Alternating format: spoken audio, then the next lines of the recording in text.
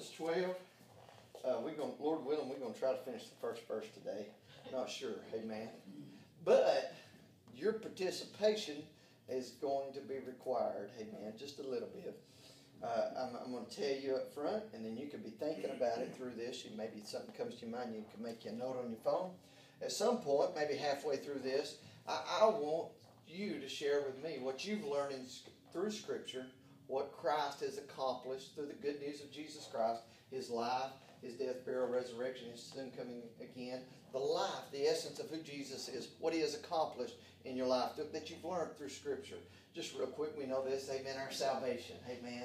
We know that we're saved through Him. But something that you've learned in Scripture that you're able to go to that is a foundation truth. You know, we learn through Scripture that God has loved us with an everlasting love. Those are some examples.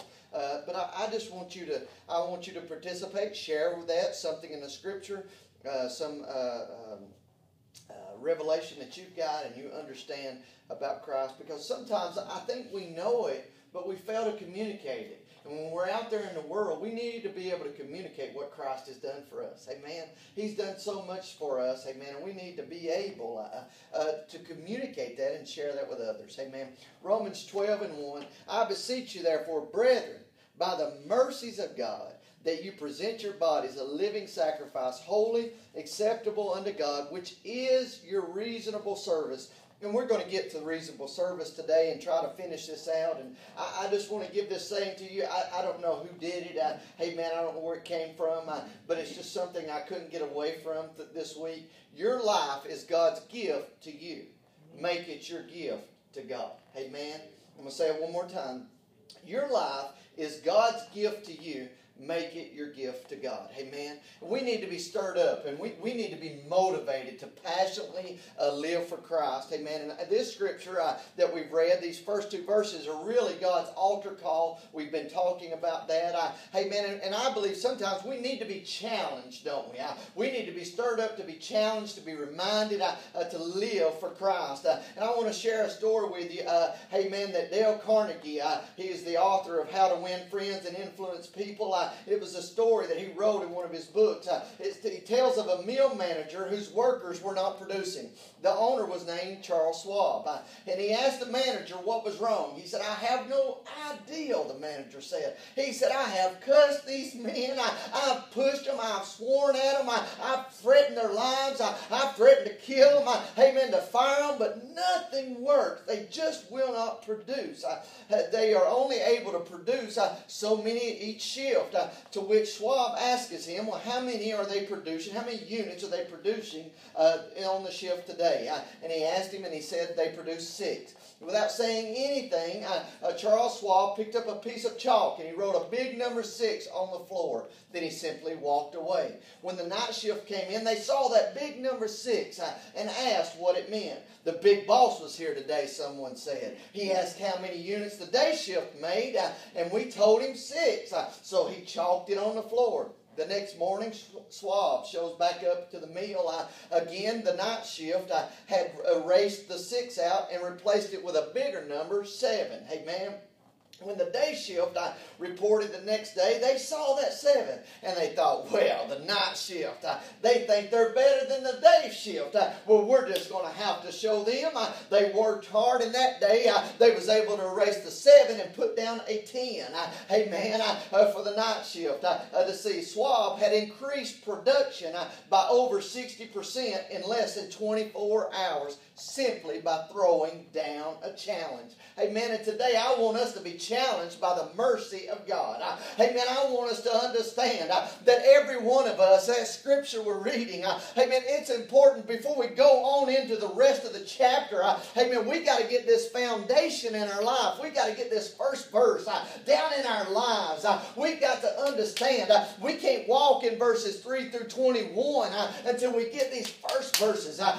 This has got to be the bedrock of who we are. You've got to be a person of God's mercy, be motivated by His mercy, be encouraged by His mercy, be strengthened by His mercy. You've got to be besieged by the mercies of God. Amen. Anybody in here thankful for the mercy of God? Yes. Amen. You don't need nothing more, nothing less. You need to be encouraged by that. Amen. All other faith, amen, all other types of religions, they make sacrifice of the root and all of those things. Amen. But we got to understand the work's already been done. I'm motivated by what Christ has done for me. Amen. And I'm operating out of that. And that's what we need to understand. And that's what he's doing in this verse. He's challenging them by the mercies of God that they would present their bodies holy, a living sacrifice, holy and acceptable unto God. He's telling them that will be, amen, their reasonable service. And thank God, we all know in Lamentations that the mercies of God are never consumed. They never expire, that we never exhaust them. They fail not, and they're new every single morning. It'd be awful if God didn't have any compassion on us, wouldn't it? It'd be awful, amen, if God treated us like we treat people sometimes and how people treat us. It would be awful, wouldn't it? But I thank God for the mercy of God. He's full of mercy and compassion towards us, towards you and towards me, towards your family member, towards that one that's giving you a hard time right now. He's full of mercy towards them. We're saved through God's grace, through the sacrifice and the precious blood of Jesus Christ. His blood paid the price for you and I, and I'm thankful for that. We must be willing to lay down our lives for what we deem to be important and be living examples, to be those holy examples, people that are set aside to be used for the Master's use. Amen. And Paul is telling us that such a sacrifice is simply a reasonable service. Or some read that and understand that as reasonable worship or our ministry of service, amen. But there is no coercion here. There's no high pressure here. There's no forcing of the wheel. There is no bending of the personality to make us conform to the divine will. The reasonable of this demand will be so evident that there will be an immediate and prompt response. He's not up there. God's not up there twisting us our arm. He has revealed himself to us, and that is the motivation alone. Amen. The revelation of who he is, what he has done in our life is enough. Amen. When you look up the definitions to reasonable service, amen, service, obviously, you look it up, there's multiple ways this can be interpreted.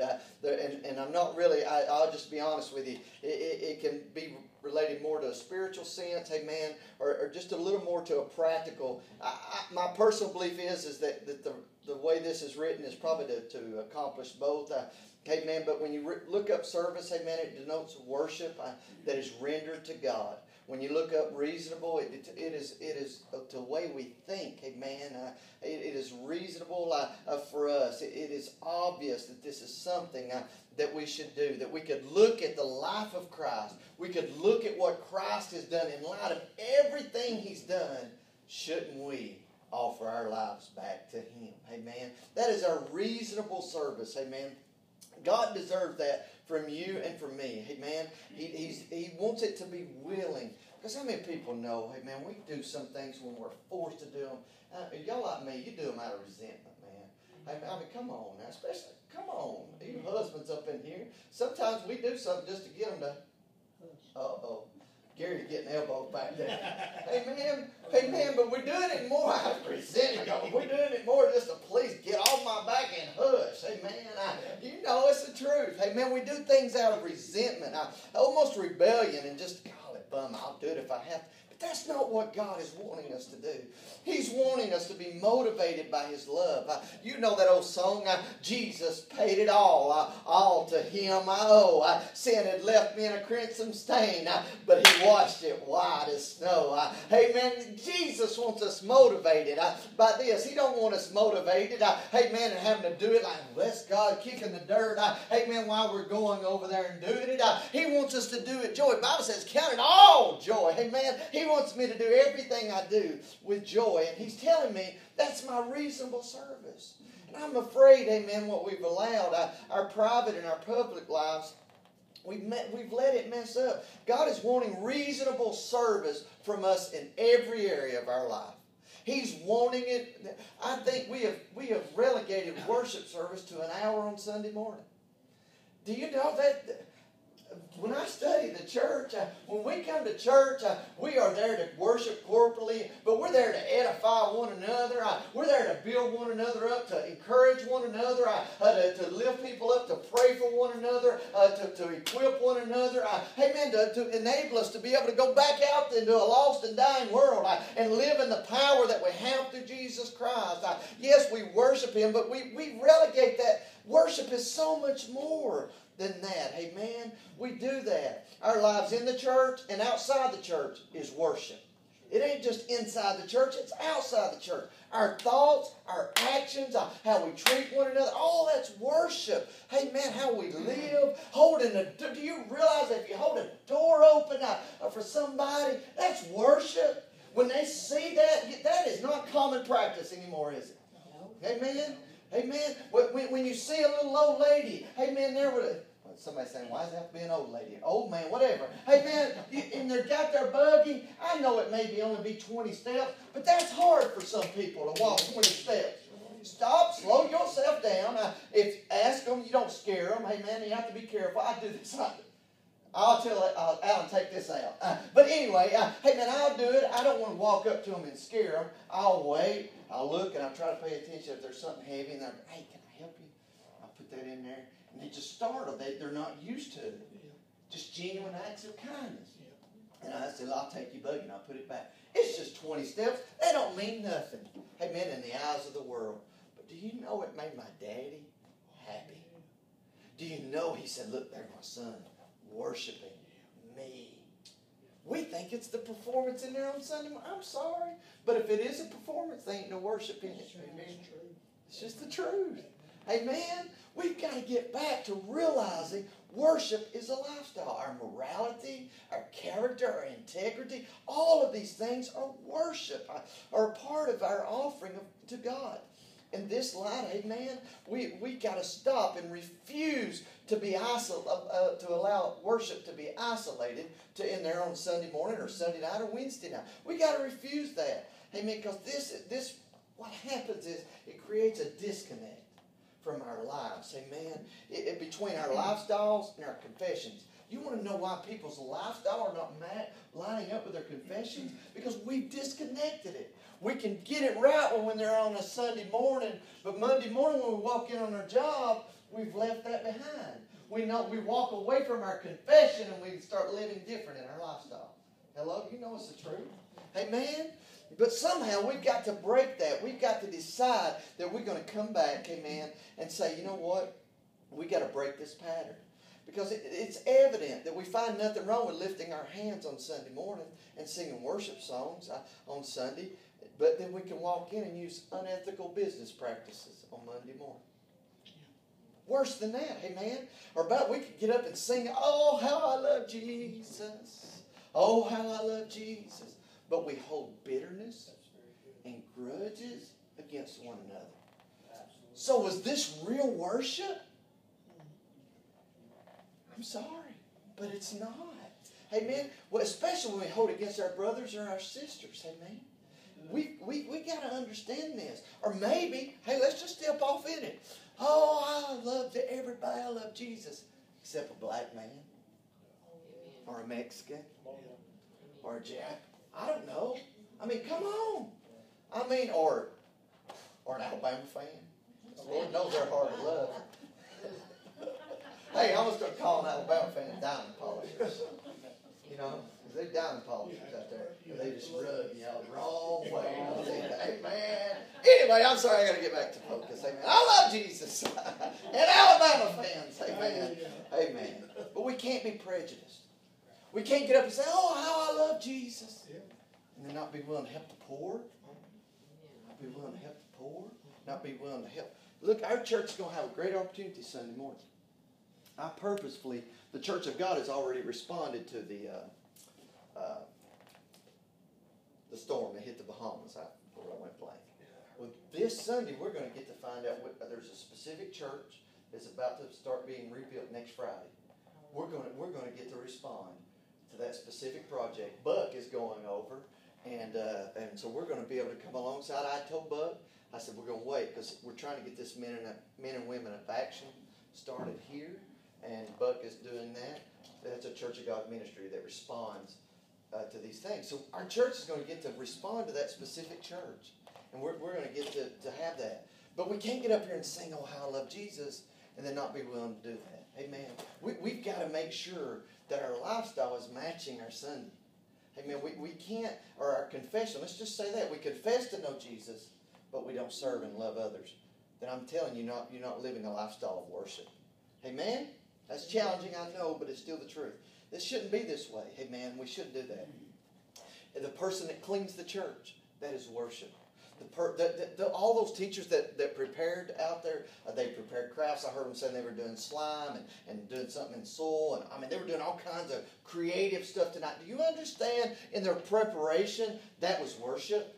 That was worshiping the King of Kings and Lord of Lords. All of their sacrifice, all the time you read your word, that's worship. All the time you've been praying or encouraging someone or just simply being kind, all of that is worship. Worship doesn't stop when the church service is over. We pray our ending prayer. I say, Joe, dismiss us in a word of prayer. And he says, in Jesus' name, amen. Oh, well, no longer worshiping. We walk out, we hang our coat of worship on. No. For that worship to be something, then I've got to carry it out there in every area and every day of my life. Amen? Does that make sense? That's a reasonable service. It's just reasonable. Hey, man, it should continue. We should live out our faith in our schools, in our homes, in our businesses, in our communities, wherever it is. We should continue to do acts of goodness, kindness, being grateful and thankful and having that attitude, being charitable and loving to others. Amen. Even responding kindly to those that rub us the wrong way. Simply said, worshiping is us responding to all that God is with all that we are. When we do that, that's important for us to do that. Jesus Christ is our Savior. I mean, come on.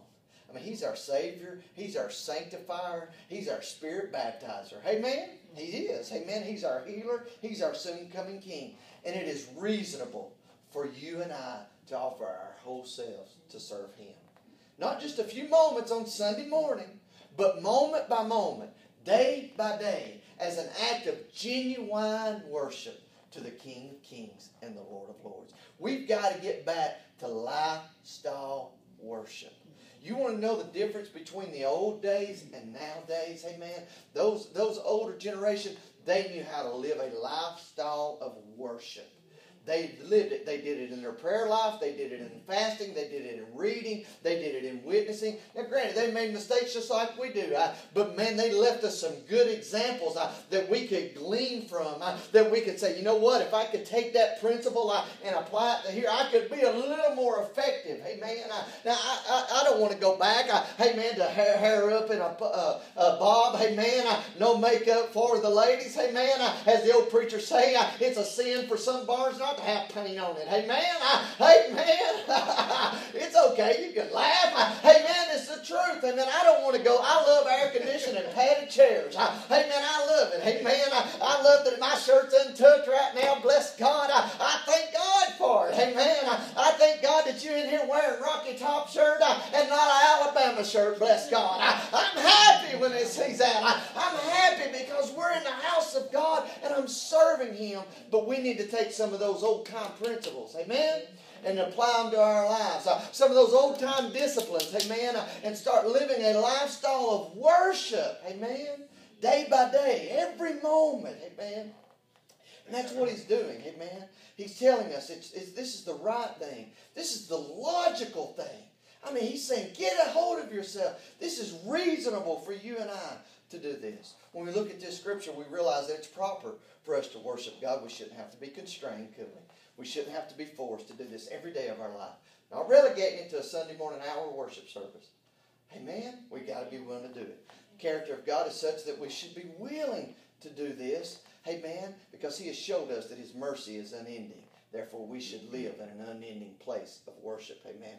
We are to offer our entire selves that we are and ever hope to be to God. Because nothing else, amen, He will approve. We shouldn't delay. We should do it every day, every opportunity. That is simply our reasonable service.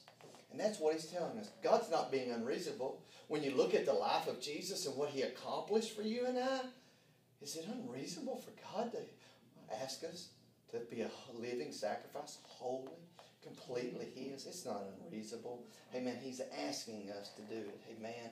It's logical for you and I. Think about this. There's many things in life we just view as reasonable service, don't we? If we want food on the table, bless God, we believe it's reasonable for us to get up and work for it. Hello? I know some people don't believe that in the morning. Amen. If we want the AC on, amen, it's reasonable for us to pay the electric bill, isn't it? Amen. We don't have to be coerced to it. We see the benefits of it, and we sure like it, bless God. Amen. If we want the lights on, bless God, it would be crazy for us to sit around like this in the dark, wouldn't it? I think it's pretty reasonable not to sit here in the cotton picking dark, not to sit here in the dark. I can't even see you. I don't know if you can see me. Amen. You might have your tongue stuck out at me.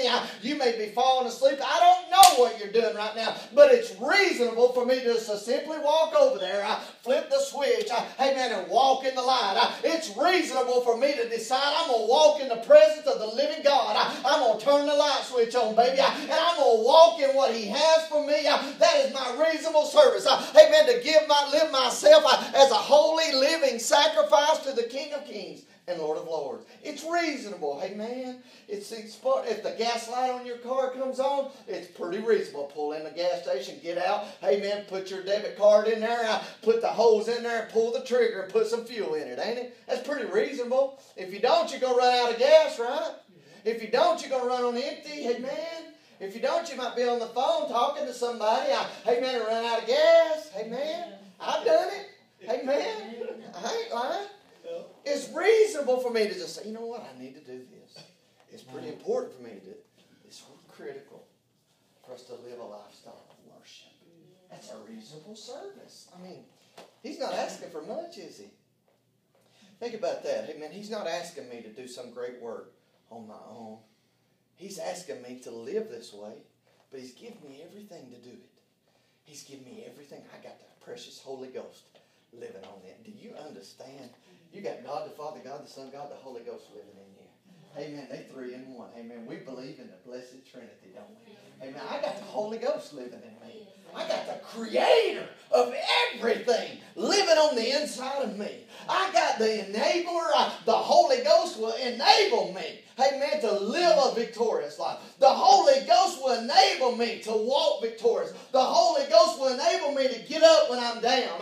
The Holy Ghost will enable me to be joyful when I really want to weep. The Holy Ghost will enable me to love when I really want to hate. I got the Holy Ghost. Anybody in here got the Holy Ghost? I'm thankful, amen. I got the Holy Ghost. Amen. Every born-again believer, believer's got the Holy Ghost living on the inside of them. Devil's a liar if we try to tell them they ain't. Everybody. Amen. But now there's a whole lot more. Amen. I've been baptized in the Holy Ghost. Out of my belly, rivers of living. You better hear me. He didn't say a little trickle. He didn't say a stream. He said rivers, baby, flowing out of you. Amen. There ain't nobody going to tell me that the baptism of the Holy Ghost isn't real. It really is. Amen. The heavenly language is real. Amen. He's living on the inside of me. He's saturated me. He's done that. Amen. I'm thankful, aren't you? Amen. So we got to take heart and know that. It's a reasonable service. Amen. He simply asked me to be available. He's not asking me about my ability. He's simply saying it's reasonable just for you to be available. He's looking for somebody to simply be available. That's what He's talking about. Look, this is your reasonable service. And look, in light of everything I've done for you, it's just reasonable for you to be available. God, Lord, help us to be available. Take a moment, consider this thought. What if you had a debt of $5 million and you could not pay it on, some of y'all might be millionaires, I don't know, but I think most of us just regular common folk up in here. None of us could pay $5 million, amen? And probably none of us have family that could pay that debt. But a stranger come and pay that debt completely. Do you not think you would want to live and honor them? What if you had a sickness? What if you had something wrong with you, amen? And somebody was able to give you a cure and cost them their life? Don't you think you'd be motivated, compelled to be available to make sure and honor that sacrifice? That's all He's asking us. He's saying, look, I died for you. I gave everything I had. It's just reasonable for you to live in a way that honors me. What's beautiful is He's going to enable me to live an honorable life. That's crazy, ain't it? He pays my debt. We hit on it a little bit last week. But then He enables me to live this way. That blows my mind. He knew I couldn't meet the price. He knew I couldn't pay it. So He sends His Son to pay the price I couldn't pay. Lord have mercy. Then He sends me the Holy Ghost because He knew I could never be a new creature unless I've been born again. Hey, man, hello? Hey, if you're born again, the Holy Ghost in you. And the Holy Ghost enables you to live. The Holy Ghost is your helper. Amen? Every child of God has the Holy Ghost as a helper. Hello? Amen? And my goodness, that blows my mind. That He didn't only pay the price, but He gave me the equipping, the enablement. Woo, that blows my mind. And it's reasonable, just simply because what God has already done for us. Amen. It's reasonable, isn't it? We've got to understand that. We were under wrath. But God sent His Son for you and for I. God intervened for you and I through His Son, Jesus Christ. So that's what He's saying. He's saying, hey guys, look what God's already done. Is it not reasonable to you to give yourself utterly and sacrificially to God who has given Himself utterly and sacrificially for you? So, let's make this personal. Are you a believer? Are you a born-again child of God? Are you trusting Him for your salvation? Are you doing that? Hey, man, don't you think it's time for us to start making ourselves available? It's our simple, our reasonable service. Now, I had asked you that question. Here's your chance to share. Hey, man, what has Christ done for you? What have you learned in Scripture? Hey, man, I've listed a litany of them. Everything I've said has been Scripture-based. But what have you learned in Scripture that Christ has done for you? Anybody got a Scripture? Something that you remember, that you know. Hey man, theology is basically just the study of God. But hey man, so we've got to have this down in us. We've got to know, hey man, I mean I can use you want me to do some of the big words real quick? We can church words, hey man. We can do some church words up in here, hey man. We can do that. Hey man, he was my substitute. You want to go? You go ahead. Go. The fervent, effectual prayer of a righteous man availeth much. And I repeatedly, through many years, I've had health issues that I should have been dead. And he just said all I had to do was keep praying. Amen. Amen. So, through Christ, you've learned that you can pray and have a little talk with Jesus. And that I'm healed. Just a little talk with Jesus. And I'm already healed. It's already done. So, not only have you learned through Christ, yes, that He enables you, He bought the path for you to talk to the Father. Yes. But He also provided the answer. He did. And the healing that you Yes. need. Anybody else? Anybody? Don't y'all be quiet. Listen, this helps you. Because listen, you're going to be, in these last days, you're going to have more opportunities than you realize to share some things. We need to be willing to communicate. The Bible says be willing to give an answer all the time. Why? I got hope. I mean, come on. I mean, Scripture, He's my hope, right? Yes. I mean, we learn this how? In the Scripture. This is how we know it. Now, the Holy Ghost is in you, right? Everybody in here saved? Okay, you got the Holy Ghost. The Holy Ghost will teach you the Word. Did you know that? You got the greatest teacher. That's Scripture. He says He'll teach us. I don't need Joseph Sims to interpret this Bible for me. It's good. We can be iron sharpens iron. It's good. But in the end, I got the Holy Ghost. I got the author of this book living on the inside of me. Right. You got the author living on the inside of you? If you saved, you do. That's Scripture. Anybody? What? Come on. Anybody else? Somebody got something? I can do all things through Christ. Oh, what a bedrock principle. I can do all things, not some things, not occasionally. How's that played out in your life? You got something you could share? Just in the last couple of years, Michael, with my job, I mean, God has really put me out there on the limb doing things that I don't even have a clue about. I mean, I do not even have a clue. Amen. I mean, I work in an area right now that I'd never even heard of a couple years ago. And listen, I'll get situations to where I'm like, I just think, Lord, if you don't help me, I am not going to be able to take care of this. I do Amen. not know what to do. I'll get up from my desk, I go pray, the Holy Spirit falls on me. When I come back to my desk, I know exactly how to handle it. Amen. Amen. I mean, and so that scripture right there, Amen. I mean, it is real. Amen. It's a bedrock foundational It is. belief for you. I mean, it is. And it is real. It's real. You can do all things.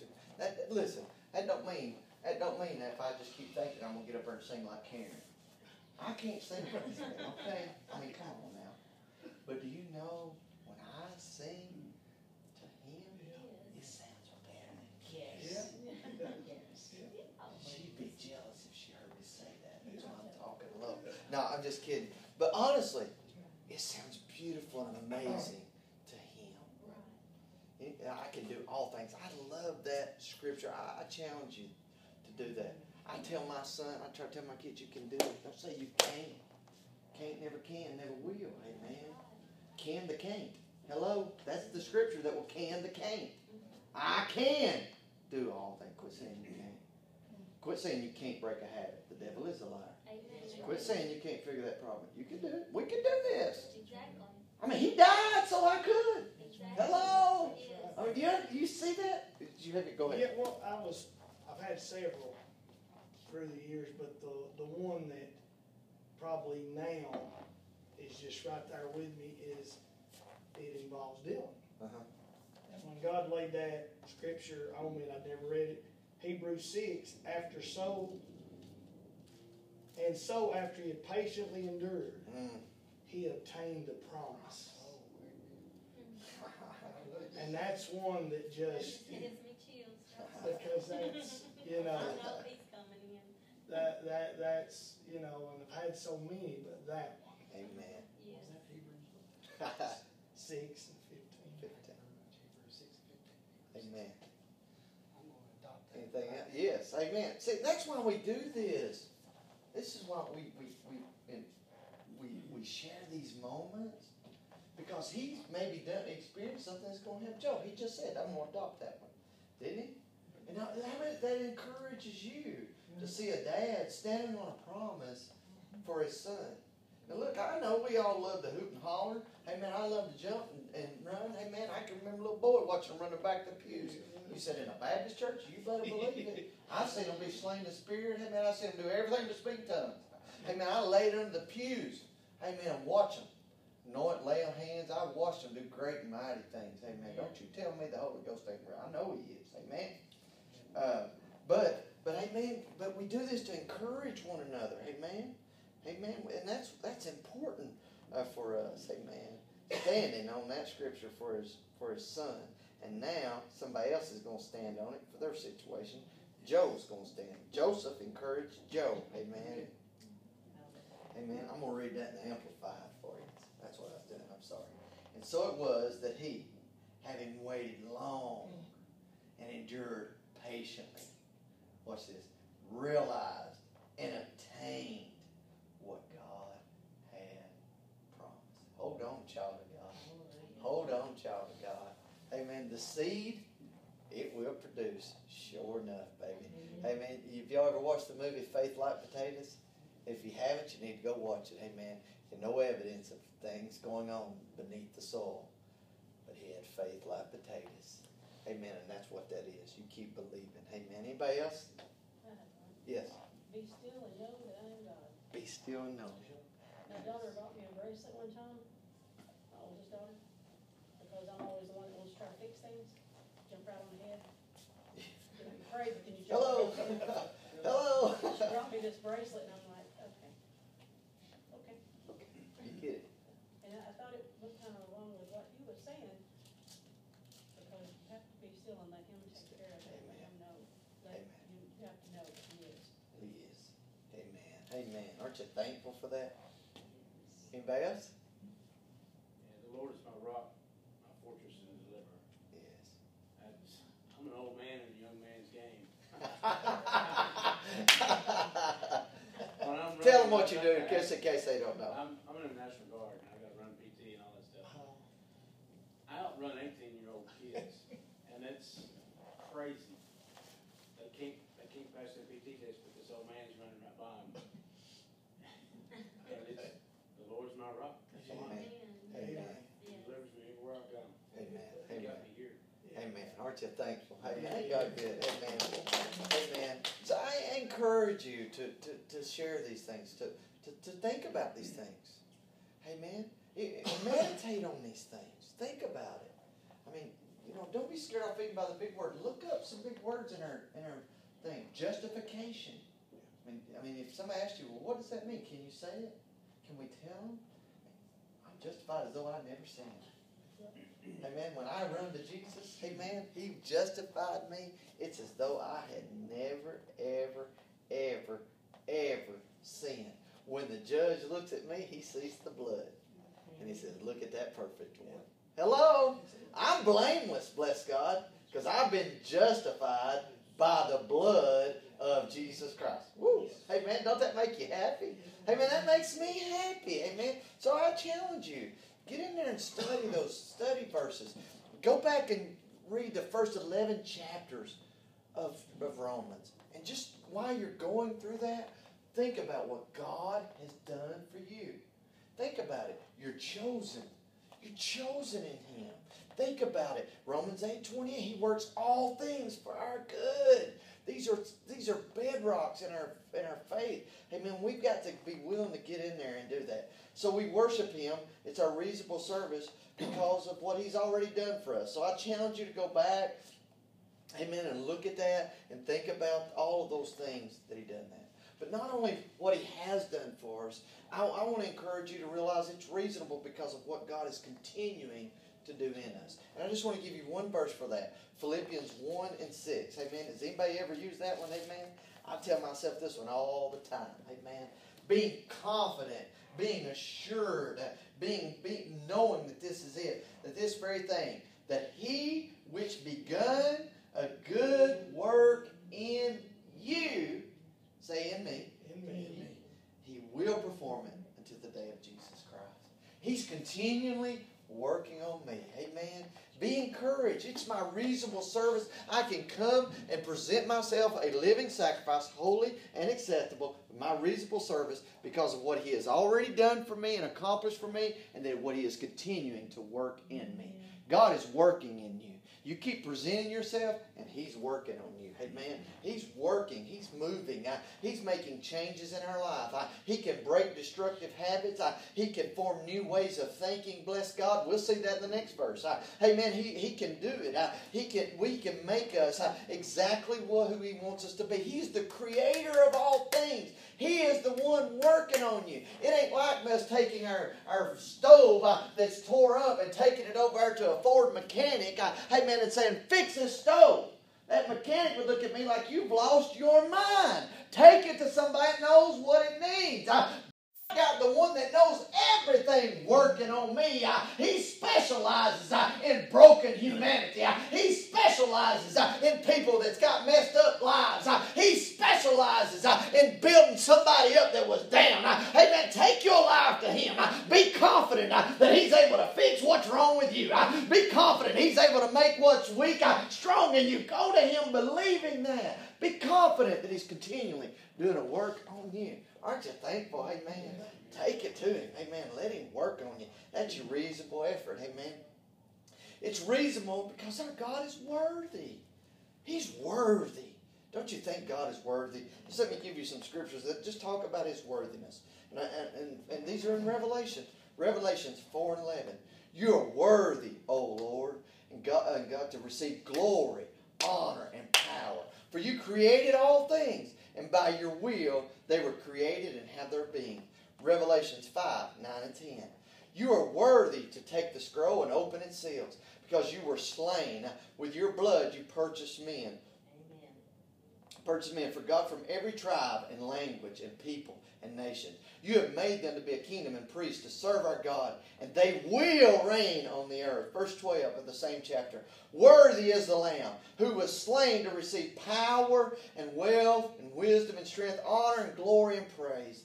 That is the testimony, amen, of the elders, of the four living creatures, of the angels, and the entire company of the redeemed.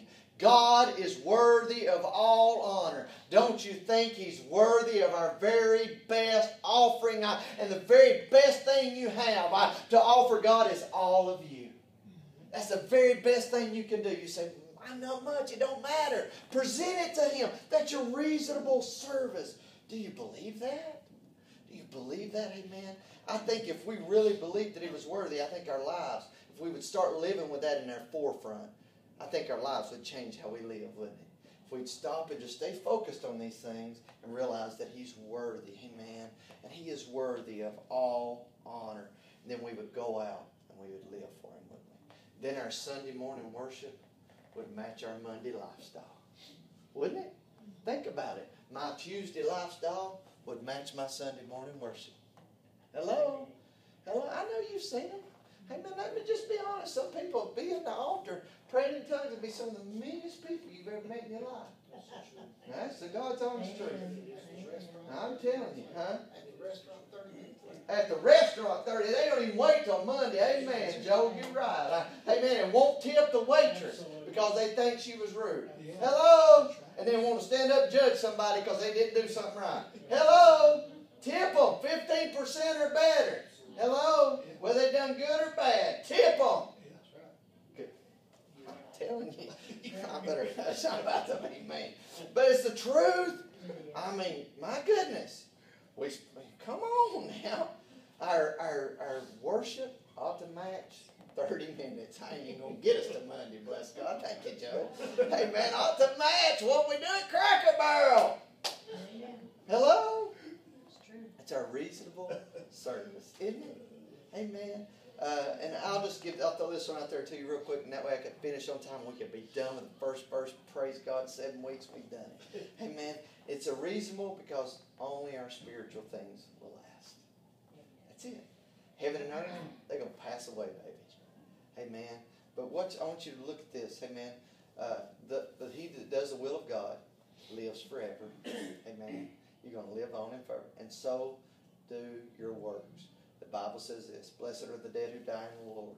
They will rest from their labor, for their deeds will follow them. Amen. That's Revelation 14:13 if you need to look it up. Amen. So it's a reasonable service to present ourselves to God. I just want to share some just one-liners. I read all the time. I read a lot. This is just some one-liners that I just put down here just to encourage you to get up. Listen to what D.L. Moody said. I love this one. A holy life will make the deepest impression. Watch this. Lighthouses blow no horns. They just shine. Yes, sir. Quit tooting your own horn. Just shine, baby. Just shine. Just shine. Just shine. God measures our service not by our ability, but by our willingness. Now, the rest of these, I don't have a clue where I've come across these, okay? Y'all should see my notes. It's like crazy. I try to make notes of where I read this, so I can give credit because I don't want to steal from you. You know what I mean? It'd be awful to get up here and steal, wouldn't it? But anyway, God has called us to play the game, not to keep the score. Don't despise, this is a good one. I like this one. You ready? Don't despise little things. Be careful. I don't want to cry. A lantern can do what the sun can never do. Shine at night. That's cool, ain't it? Amen. The Christian's place is on the front line, not on the sideline. Mend your nets with prayer. Cast them in faith. And draw them in love. Amen. We are on earth to love, to live, and to serve. Listen to this. Not to grab, growl, and get. That's a good name. Our aim should be to serve, not to be successful. Nothing worth keeping is lost in serving God. Your life is God's gift to you. What you do with it is your gift to God. I don't remember who said that. I said that at the beginning. God isn't interested in how many talents we have. He's interested in how we are using the talent we have. Christian service is not optional. It's a command. And I'm going to end with the same scripture that we started with in a different version. And so, dear brothers and sisters, I plead with you to give your bodies to God. Let them be a living and holy sacrifice, the kind He will accept.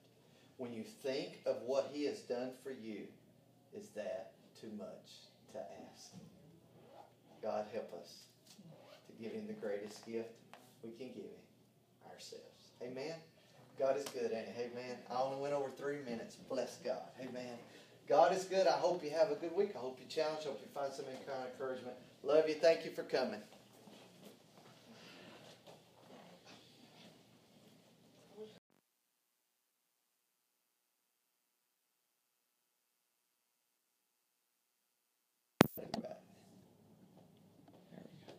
Yeah, I'm thankful for every one of them. Amen. And that has been as long as I know, that's just been a great ministry within this church before, and just so thankful. Amen. All right, Romans 12. We're actually on a different verse. Amen. We're on verse number 2. Amen. Amen. Praise God for that. Amen. And Romans 12. We're into verse 2, but I'll go ahead and read verse 1 with it. We'll read 1 and 2 tonight. I honestly don't think it's going to take us near as long to get through the rest of these scriptures. I don't know how long it's going to take us to get through the remaining 20 verses, but we'll get there. Amen. It won't take us 7 weeks a verse. Lord have mercy, we'd be here all the time. But anyway, Romans 12, 1 and verse number 2. I beseech you, therefore, brethren, by the mercies of God, that you present your bodies a living sacrifice, holy, acceptable unto God, which is your reasonable service. And be not conformed to this world, but be you transformed by the renewing of your mind, that you may prove what is that good and acceptable and perfect will of God. Amen. So today, amen, we're going to start on verse 2, and we'll sit down on, and be not conformed to this world. I don't think we can get any further than that. We'll try and get through that tonight and talk about that, because when we look at the world, amen, we realize, amen, that there is a pattern in this world that we need to reject. I want to read J.B. Phillips's translation of this scripture. The first part of that, it says, don't let the world around you squeeze you into its own mold. That's the J.B. Phillips's translation. Amen. I don't know if you have that copy, if you've got the app on your phone. Usually that translation is available through the Bible app. Amen. But he says, don't let the world around you squeeze you into its own mold. I'll just briefly mention about the world now, and we'll come back to the world in a minute. But here, the world is signifying the condition of humanity, the system that is here, that is in place, amen, in the world that we see. Since the fall of man, humanity is in spiritual darkness with a nature and tendencies and influences controlled by the powers of darkness, and they are in opposition to God and under the prince of this world. The world has its fads and it has its fashions. We all can say that. We can remember the big hair of the 80s, right? Amen. Now it's not the same. But each generation has their own fads and has their own fashions. Its mold exerts pressure on every single one of us. We feel the pressure of the culture that is around us. Sometimes we don't even notice the culture that is in around us. I can remember being at this is just free. I can remember thinking about the power of culture and how it influences us, even when we don't understand it. I remember hearing a speaker somewhere, I don't remember their name, but I don't even remember what they were talking about, but they told this one story. They went to a remote village in some foreign country.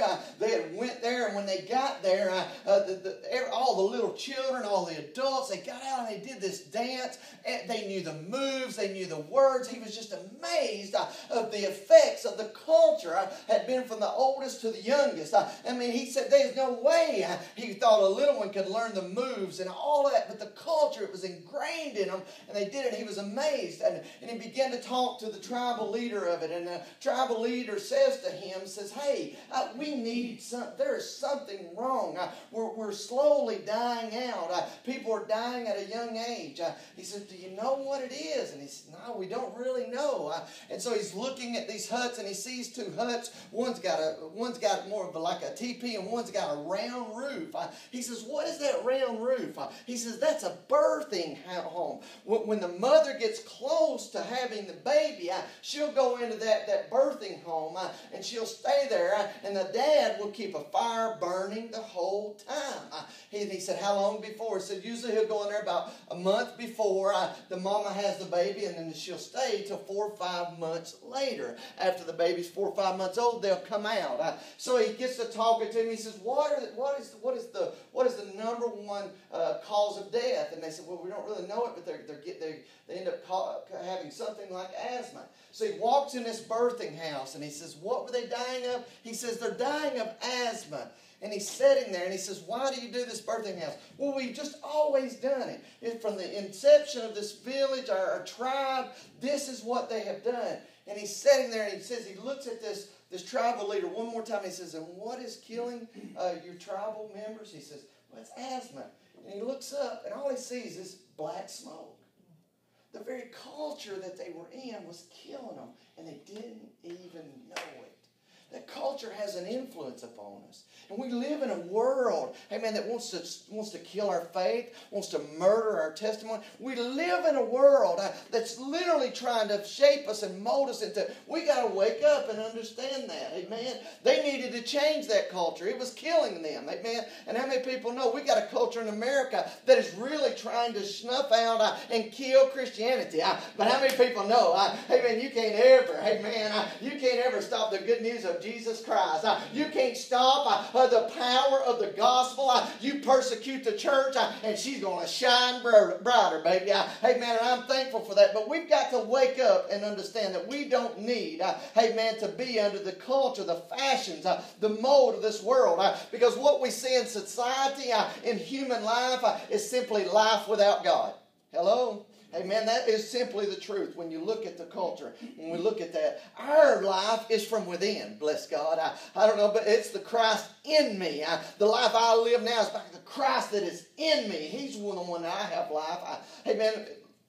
Reading Matthew 6:29, it says it this way. Solomon in all his glory was not arrayed like one of these. He's talking about the flowers of the field and looking at. He's saying Solomon's splendor was put on from without.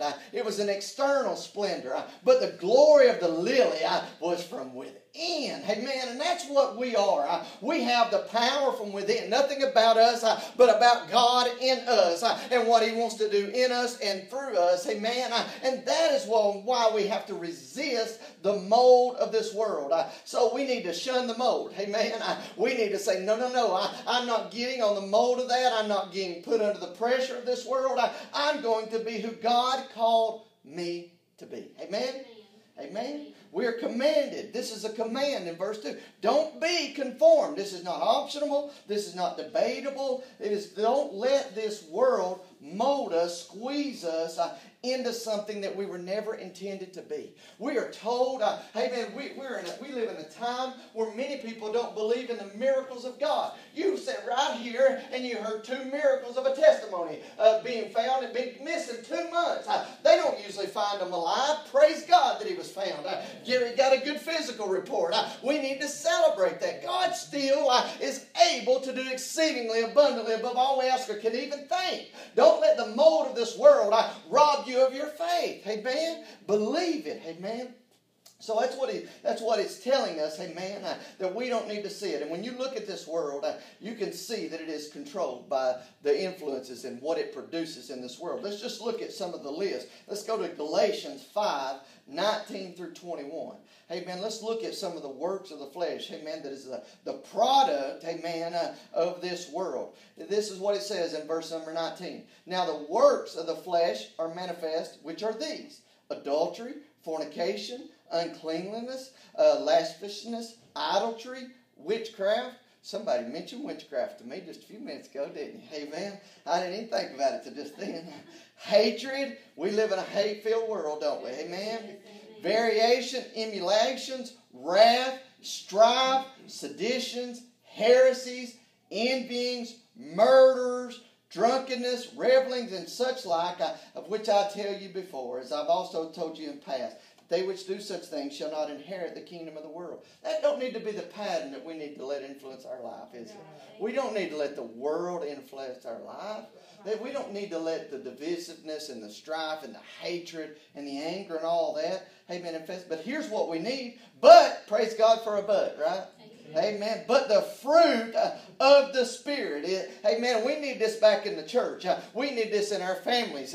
We need this in my personal life. Amen. I promise you, when I pray, I ask for the fruit of the Spirit. God, you are the producer. God, you said I'm the branch and I'm the vine. You said if I would abide in you, your life would abide in me. God, Lord, produce the fruit in me that I could never produce in myself. God, I can't ever love like I meant to, but you promised me that it is the fruit of the Spirit. Let me have love, joy, peace, long-suffering, gentleness, goodness, faith, meekness, and temperance. That is right the opposite of the world, ain't it? Amen. That's the mold that we should be under. That's the influence that we should be under, not the world. Amen. How many people were raised up in a Pentecostal church, amen, from a young age? So you could understand, amen, worldliness was if you drunk Cokes. If you went to the movies, amen. Worldliness was, amen, if them women wore them breeches, amen. Got any women in here in breeches? Any women in here in breeches? You bunch of worldly heathens. You bunch of worldly, I'm kidding. Lord, we're being recorded. I'm just kidding. Somebody could copy and paste that and we couldn't, didn't we? You couldn't wear no sleeve. You couldn't go with no sleeves. You couldn't go with no pantyhose, no makeup. Couldn't go to the movies. No jewelry either. Anybody in here go to the movies now? Just raise, y'all act like y'all ain't never been. Anybody in here ever been to the movies? Raise your hand. Okay, we all going to hell. 100%. What was you going to say? Brother Mike, when I was raised church, sin, you know, I was afraid to do anything. Both my grandfather's church got preachers. And so, but what you read there in Galatians, they would preach that the 17 works of the flesh. That's what they would call that when they preach on that 17 works of the flesh. Amen. And the flesh is real. That mold is real. Amen. But if you're drinking a Coke, okay, he's talking about the internal. You know, I mean, and that's what internally we got to know that. Amen. We've got to understand that it's okay for a Christian to laugh. We ought to be the most happiest people in the world. Now, I don't need to go. I ought to pause it, but anyway, one time I had this woman lie to me. She didn't lie to me. She just left some information out. She said, I want you to go see this movie. And I said, I'm worried about it. She said, no, I went and seen it. You ain't got nothing to worry about. Just go see it. And I thought, God. So I'm in there, and I sat down, and I'm sitting there thinking, Lord, please let it not be bad. She had promised me it wasn't, sex and all that stuff. But anyway, she said, you got to watch it. And so I sat there, and I'm watching it, and it's getting good. And then, boy, it does exactly what I was afraid of. I mean, just the language was awful. It was just awful and awful and awful. I said, oh. So I called him afterwards. I said, why did you do that? He said, well, I wanted you to see the moral of the story. I wanted you to see that, and I knew you wouldn't go if you seen that. And you knew it had that much cussing in it. I said, well, you should have just told me, and then you could have told me the moral of the story. See, we don't need to let things influence us. Mm-hmm. We need to be careful what we open ourselves up. We need to understand, hey man, they did have a lot of good things, hey man. We need to be careful what movies we go watch, hey man. We need to take good care of our bodies. We need to be careful the music we listen to, hey man. We do need to be careful, hey man. You know, for 15 years or 10 years, however long, can't even remember how long I was youth pastor. Hey man, I told them trash in, trash out. Hey man, guard their eyes, guard their ears. It is important that we understand that, because we don't need to be conformed to this world. Hey man, I'm not of this world. I'm just a pilgrim and a stranger passing through. Stop letting it have the influence over us. Amen. The believer shouldn't be conformed to this world. We need to notice something about the appearance, the fashion and the appearance of the world. It seems to be lasting, doesn't it? When we're younger, hey man, we think we're going to live forever, don't we? Hey man, but it gives us this appearance that things are lasting, permanent, and unending. It seems to show us that everything, it has the best of everything. Pleasure, enjoyment, I hear you, God. Happiness, fulfillment, satisfaction, and completeness. Amen. It seems to show us this. And amen, he's bringing back a vision that he gave me probably 15 years ago. Amen, when I was praying, I got about somebody going to hell, and I couldn't understand. I said, God, I don't want them to go there. And he showed me a vision of two trains. Amen, one train, it was quiet, and there wasn't a whole lot of people on it. Amen, it was lit up good, but the other one was lit up even better. I I mean, it was thumping. It was popping. I mean, it was overflowing. And I kept looking at it and I thought, God, what is going on? And he said, son, which train do you think's going to heaven? I said, well, I would hope it was that one. Amen. And God said, yeah, no, that one is going to hell. Amen. You don't miss it by the show. Don't miss it by the pomp. Don't miss it by what it looks like to be fun, because it don't show you where it's going. It just gives you a temporary picture of what's going on and don't show you an eternal consequence. Amen. And that's what's going on. We need to be willing, amen, to understand that the world is not permanent. Amen. It is just a mask. It is a masquerade. It is fake. It is a lie. Because the world is already corrupted. It was corrupted at the garden. Amen. Hello. Amen. And this is the spirit of the world. Selfishness, greed, anger, hatred, bitterness, ungodliness. They're savage. Divisions, war, deceitfulness, suffering and conflict, ignorance and deterioration, death and sickness and disease, cursing, pride, disorder, and decay.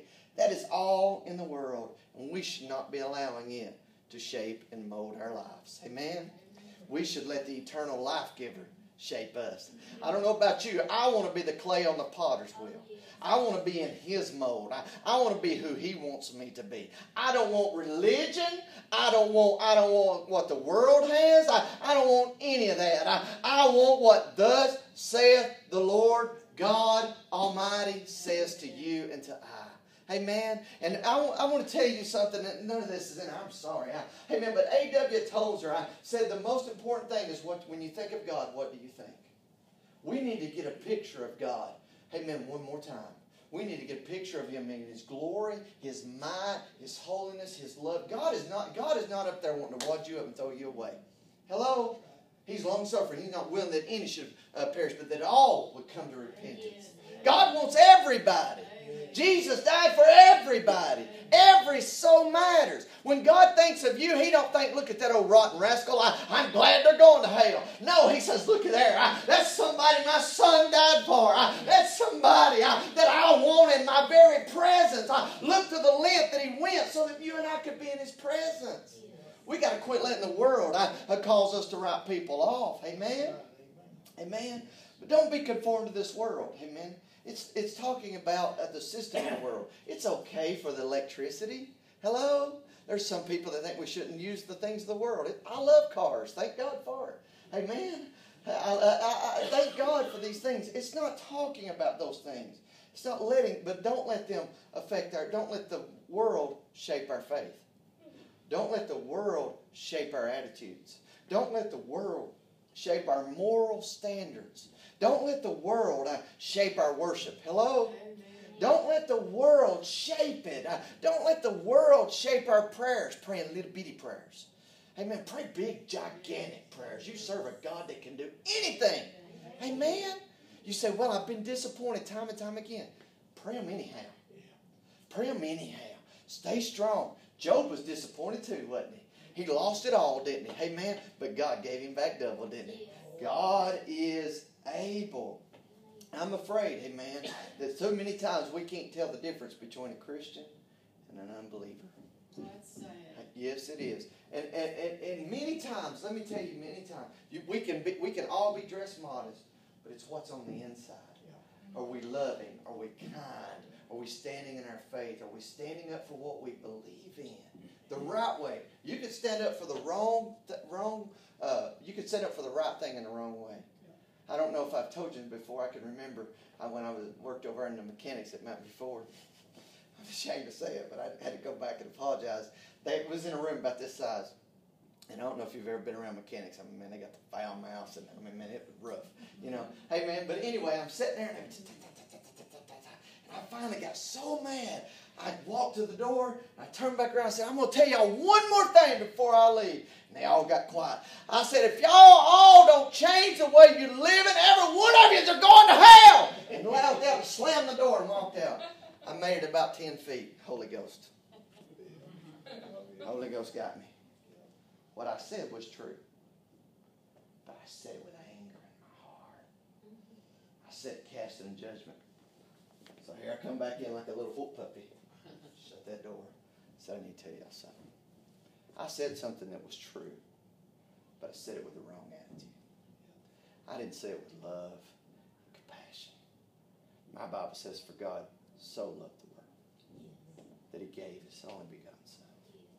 Whosoever believes in him should not perish, but might have everlasting life. I want you to know that God loves you. I want you to know that God's got a plan for your life. And he don't want you to go to hell. And I'm sorry the way I presented the gospel. And I walked out. Sometimes we have to be willing to understand God loves us so much. And he died for that person that makes us so mad sometimes that we just like to chuckle.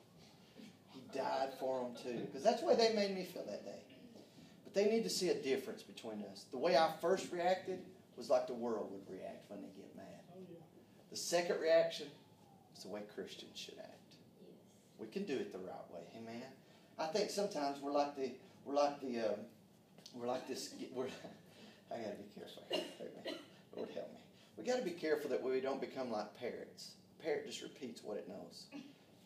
Amen. We sometimes we do that. We just repeat things, you know. And then if we're not careful, we're letting the world so into us, and we're letting that shape our opinions on sex. Sex before marriage. Sometimes we're letting that dictate our opinions on abortion or whatever it is. We got to quit that. That's not the way God wants us to do. God don't want us to be like the world. He has a standard. His word needs to be the standard. If we're not careful, we're going to be like this little story. There was a goose that was flying with his flock south for the winter. When he noticed a group of domesticated geese by a pond on a farm, he noticed that they had plenty to eat. So he decided he'd just stop right there and not go on down with his flock and stay there and eat all summer. When it came time, until summer, when it came time for the flock to fly north again, he heard his flock coming, and he thought, well, I'll join him and go back. But when he did, he was a little fatter. It was harder for him to fly, and he thought, you know what? I'll just go back down here where it's easier. When they fly back next winter, I'll join them. He's there, he keeps, and he gets fatter and fatter. And then they come back, and he sees them, and he flaps his wings just a little bit and says, no, I might as well just stay here where I'm at. It's easier. So he stays there, and then when they're flying back home next summer, he doesn't even see them. He's got his head down, consumed with what he has.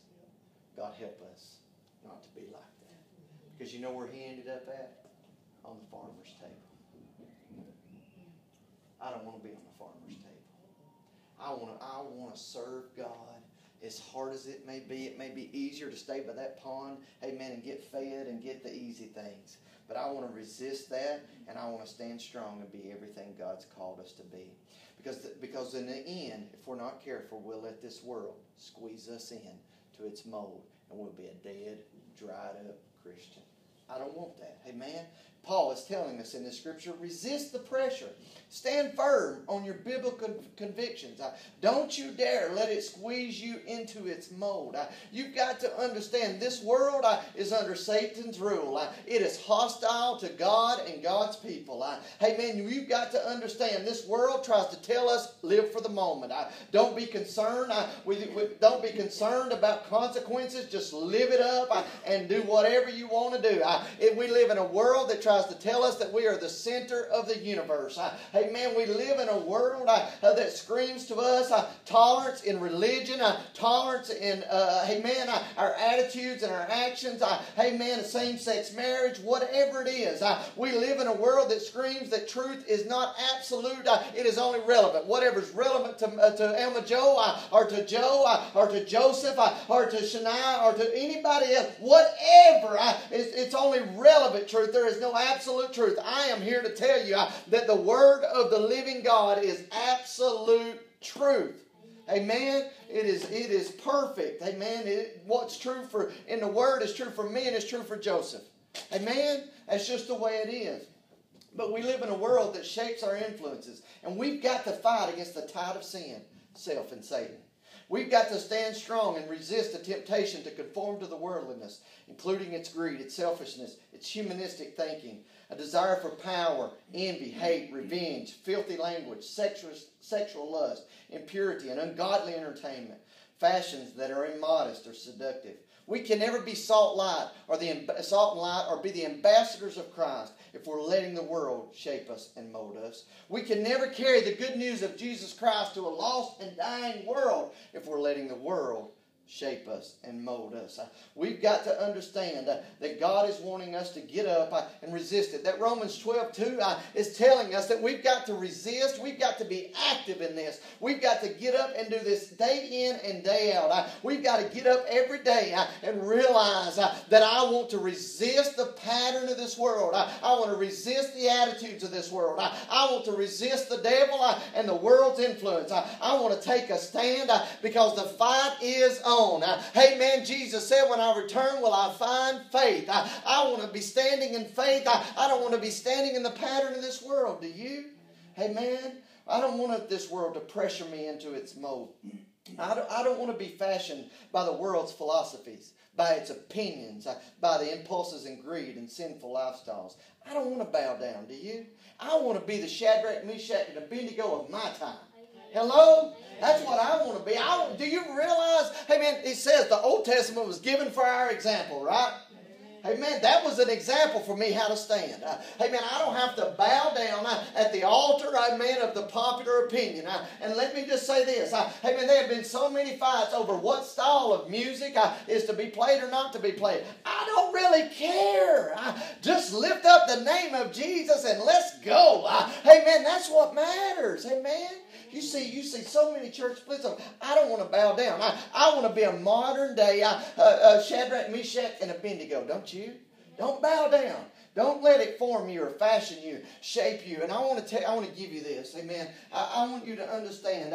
They were trying to get those boys. It's in Daniel 3. You can go back and read it. They were trying to get those boys to bow down to an idol. All of these people, the whole society is bowing down, but 3 boys. That would be crazy, wouldn't it? 3 old boys not going to bow down.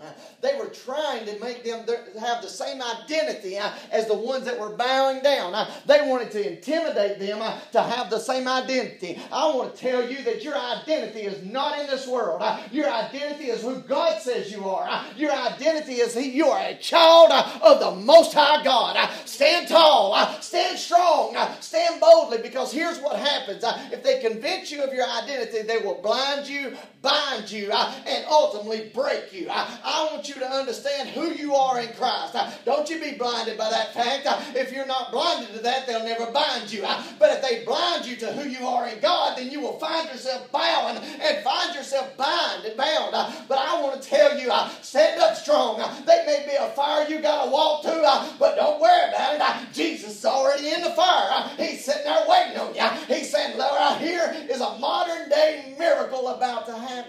Be willing, amen. Because I don't want to be blinded, binded, amen, or broken to you.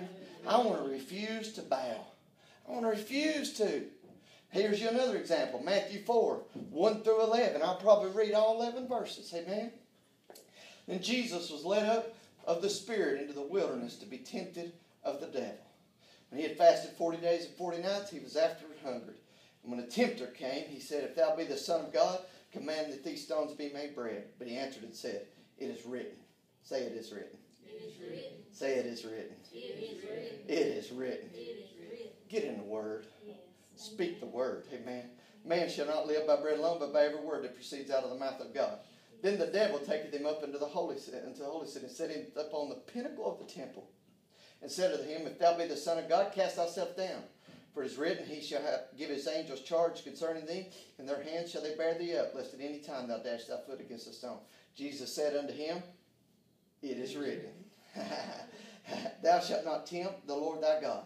Again the devil taketh him up into a exceeding high mountain, and shows him all the kingdoms of the world, and the glory of them. And he said unto him, And all these things I'll give you, if you will fall down and worship at me. But Jesus said unto him, Get thee hence, Satan, for it is written, Thou shalt not worship the Lord thy God, and him only shalt thou serve.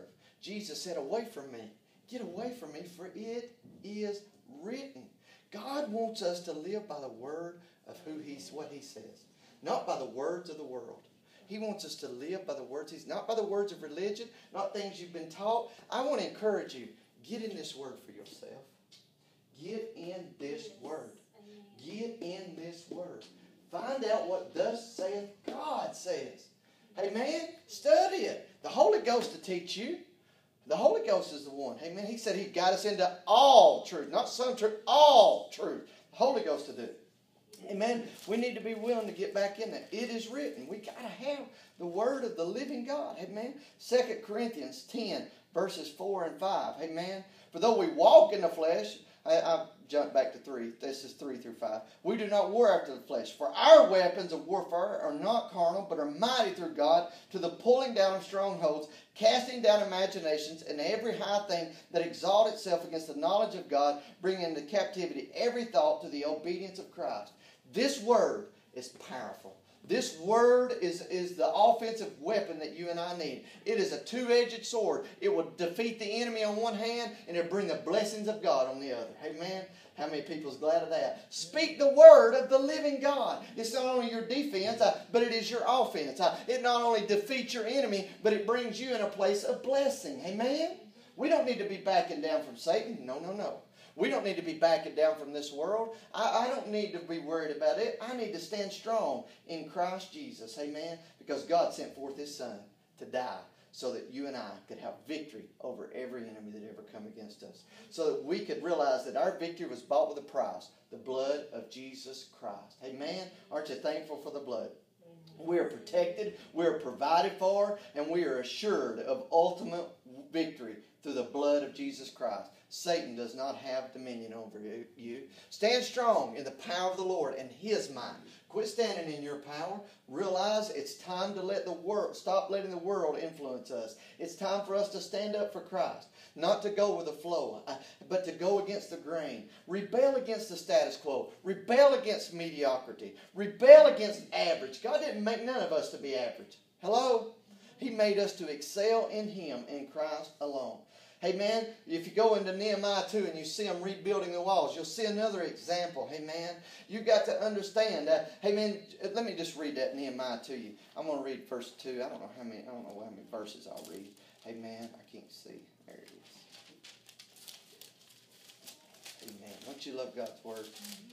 Amen. Nehemiah 2. Let me read verse 11. This is Nehemiah once he gets there. I don't know how many of this I'll read. So he comes to Jerusalem, and he was there 3 days. He rose in the night, and some few men went with him. You can't have everybody going with you when you try and look see what God's wanting to do in your life. Amen? He took a few with him, didn't he? I'll go on. Neither told I any man what God had put in my heart to do at Jerusalem. Neither was there any beast with me, save the beast that I rode upon. I went out by night by the gate of the valley, even before the dragon to the dung port, and viewed the walls of Jerusalem, which were broken down, and the gates thereof were consumed with fire. We've got some walls that are broken down, don't we? We need some walls built back. We do. Amen. If you don't need them, I need some. Come and help me. Then I went on to the gate of the fountain of the king's pool, but there was no place for the beast that was under me to pass. Then I went up by night to the brook and viewed the wall, and turned back and entered by the gate of the valley, and so returned. So he's been out, and he's been out viewing it. This is what he ends up telling. In verse 18, then he says, Then I told them that the hand of my God, that somebody would stand up and start telling, the hand of my God was upon me. As the king's word, he had spoken unto me. And he said unto, Let us rise up and build. So they strengthened their hands to do his good work. It's time for us to get back up and do our good work. It's time for us to build the walls one more time. It's time for us to refuse the mold of this world and begin to build the walls. But watch what the enemy will do. This is why you got to resist it. Verse 19, Satan shows up. Anywhere there's a building project, Satan's going to show up. Amen. Anywhere where somebody's making up their mind that they're going to go forward and have all God has. Watch it. Sanballat, the Horonite, Tobiah, the servant and Ammonite, and Geshem, the Arabian, heard it. And they laughed us to scorn and despised us and said, What is this thing that you do? Will you rebel against the king? He's questioning their motives. He's questioning them. He's belittling them. Don't listen to Satan. Trust that God's called you to build a wall and build the wall. Listen to what he said. Then I answered them and said unto them, The God of heaven, he will prosper us. Therefore we his servants, we will arise and build. But you have no portion. You have no right. You have no memorial in Jerusalem. You need to look at Satan in the eye and say, You have no portion. You have no right. You have no authority. You have no victory. You don't have nothing. I've got it all in Jesus. I'm going to rise up and build, and he's going to make me prosper, honey. Amen. That's what you need to make up your mind. Amen. We need to make up our minds. Amen. Because we ain't going to let the old slewfoot twist our intentions and project his wicked thoughts upon us. We know our hearts, don't we? Amen. Amen. Don't be conformed to this evil world. Amen. Stand up strong. Because look what God's done for you. Galatians 1, 4 and 5. He's talking about Jesus Christ. Jesus gave himself for our sins that he might rescue us from this present evil age, according to the will of our God and Father, to whom be glory forever and amen. I've been rescued out of this world. I am no longer under its dominion or authority. Hey man, do you realize that? That's the will of God. He rescued me from this world. He took me out. Anybody in here been rescued? Hey man, if you ought to be able to celebrate. Hey man, that ought to make. Hey man, even the very most controlled of us, get happy. It ought to put a shout in us. It ought to put a raised hand in us. Amen. Because we ought to be thankful that God has rescued me from this world, and that's His will. He didn't die to leave me to conform to this world. He rescued me from this world. Hey man, aren't you thankful of that? 2 Corinthians 4 and 3 and 4. This is why we definitely do not need to let this world conform to this world. Even if our gospel is hid. Listen to this.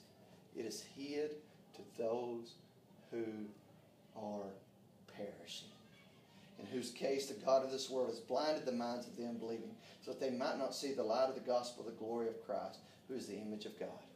If the church can't rise up and be determined not to be under the mold of this world, the gospel is going to be hid to those that desperately need it. The world needs a church that is on fire for God. Listen to the word. The world itself and everything in it is going to pass away. 1 Corinthians 7 and 31. Come on in, baby. The fashion of this world passes away. 2 Corinthians 4 and 18. While we look not at the things which are seen, but at the things which are not seen. For the things which are seen are temporary, but the things which are not seen are eternal. 2 Peter 3, 10 through 14. We're still talking about this world is going to pass away. Listen to this. But the day of the Lord, which will come, it will come, as a thief in the night, in the which the heavens shall pass away with a great noise, and the elements shall melt with a fervent heat.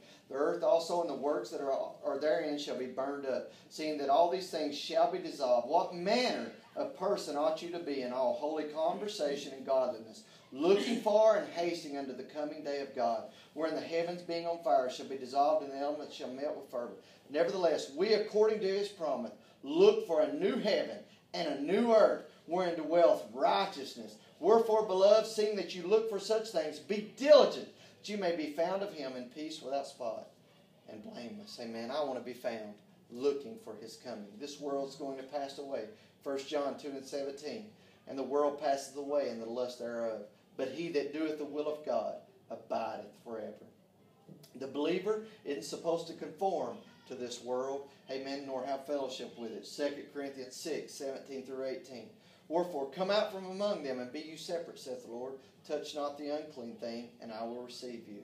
James 4 and 4. You adulterers and adulteresses, know ye not that the friendship of the world is enmity with God? Whosoever therefore will be a friend of the world is the enemy of God. We shouldn't let the world fashion us and show us, amen, and create who we are supposed to be. 1 John 2, 15 through 16. Love not the world, neither the things that are in the world. If any man love the world, the love of the Father is not in him. For all that is in the world is the lust of the flesh, lust of the eyes, and the pride of life. It is not of the Father, but is of the world. We should not follow after the patterns of the world. We should not trust in the security of the world. Matthew 24 shows us about the false security. Matthew 24, 38 through 39. For as the days that were before the flood, they were eating and drinking, marrying and giving in marriage until the day that Noah entered in the ark, and knew not until the flood came upon them and took them all away. So shall also the coming of the Lord be. 1 Thessalonians 5, 2 and 3. For yourselves know perfectly that the day of the Lord so cometh as a thief in the night. For when they shall say peace and safety, then sudden destruction cometh upon them, as travail upon a woman with a child, and they shall not escape. We don't need to allow the world to control us. We don't need to allow the world to form us into that pattern. We need to resist it and become everything that God has. God wants to bless us and use us. He wants a lost and dying world to see a victorious church living without spot, without wrinkle. Amen. But we can't if we're allowing the world to dictate our attitudes and being our influence. It's time that the church rise back up and say, I'm going to live a Spirit-filled life. And that is love, joy, peace, long-suffering, gentleness, goodness, faith, meekness, and temperance. I'm going to live and walk in the power and authority that is mine. I'm going to operate in the gifts. Every person is gifted. There is a function for every one of us within the body of Christ. God wants to use us mightily in this last day. But we've got to realize that the choice is yours. He's already told us, hey man, the choice is yours, not mine. It's yours. I have to make it for me. You have to make it for you. Amen. And that's what we have to do. Amen. Make up our minds and decide today, what are we going to do? Amen.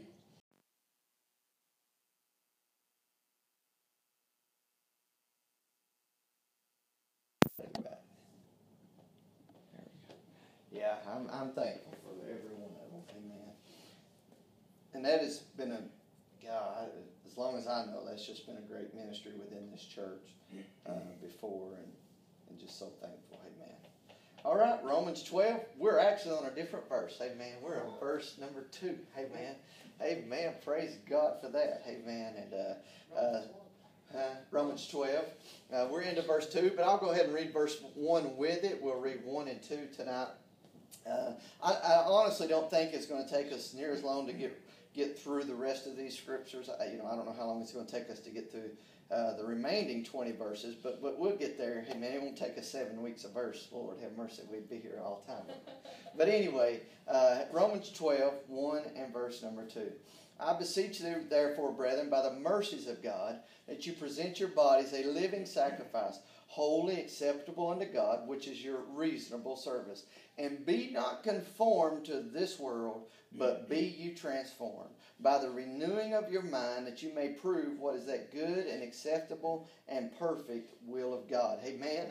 So today, amen, we're going to start on verse 2, and we'll sit down on, and be not conformed to this world. I don't think we can get any further than that. We'll try and get through that tonight and talk about that, because when we look at the world, amen, we realize, amen, that there is a pattern in this world that we need to reject. I want to read J.B. Phillips's translation of this scripture.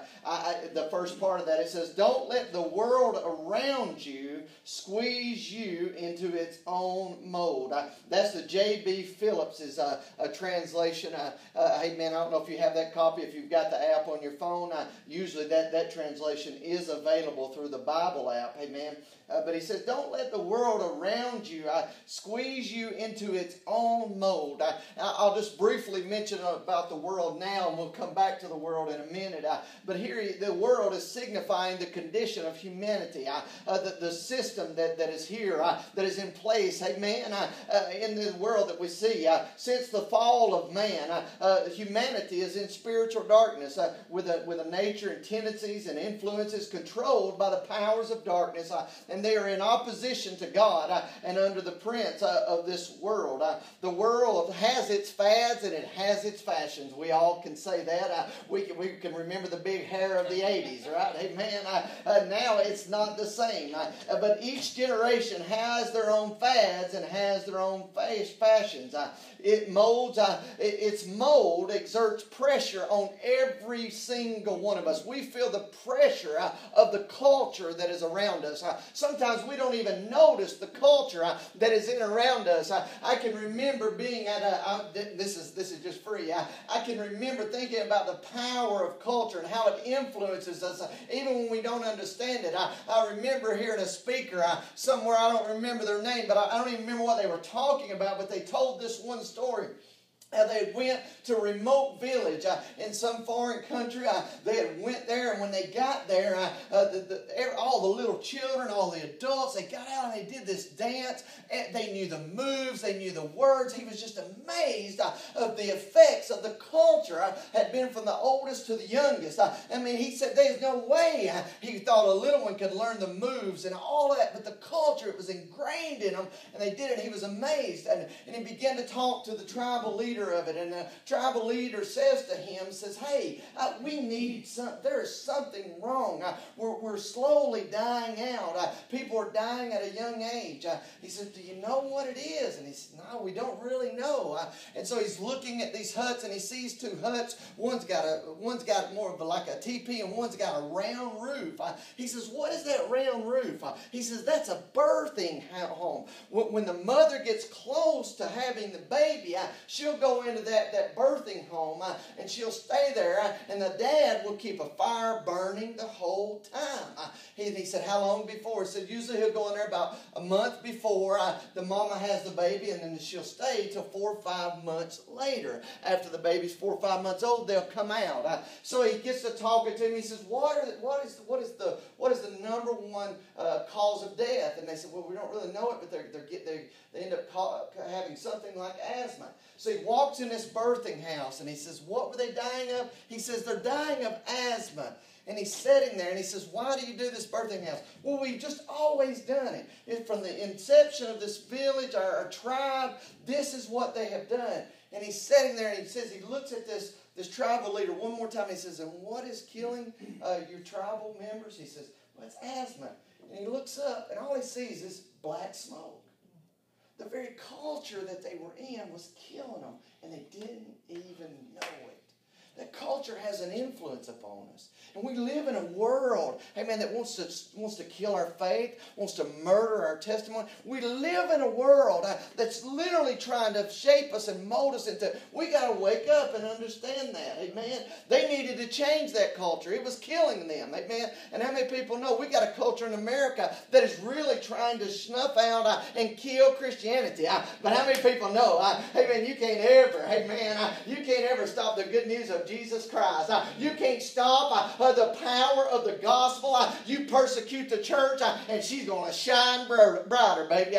Amen. And I'm thankful for that. But we've got to wake up and understand that we don't need, amen, to be under the culture, the fashions, the mold of this world. Because what we see in society, in human life, is simply life without God. Hello? Amen. That is simply the truth when you look at the culture. When we look at that, our life is from within. Bless God. I don't know, but it's the Christ in me. The life I live now is by the Christ that is in me. He's the one that I have life. Amen. Reading Matthew 6:29, it says it this way.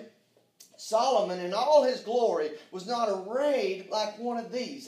He's talking about the flowers of the field and looking at. He's saying Solomon's splendor was put on from without. It was an external splendor. But the glory of the lily was from within. Amen. And that's what we are. We have the power from within. Nothing about us, but about God in us and what He wants to do in us and through us. Amen.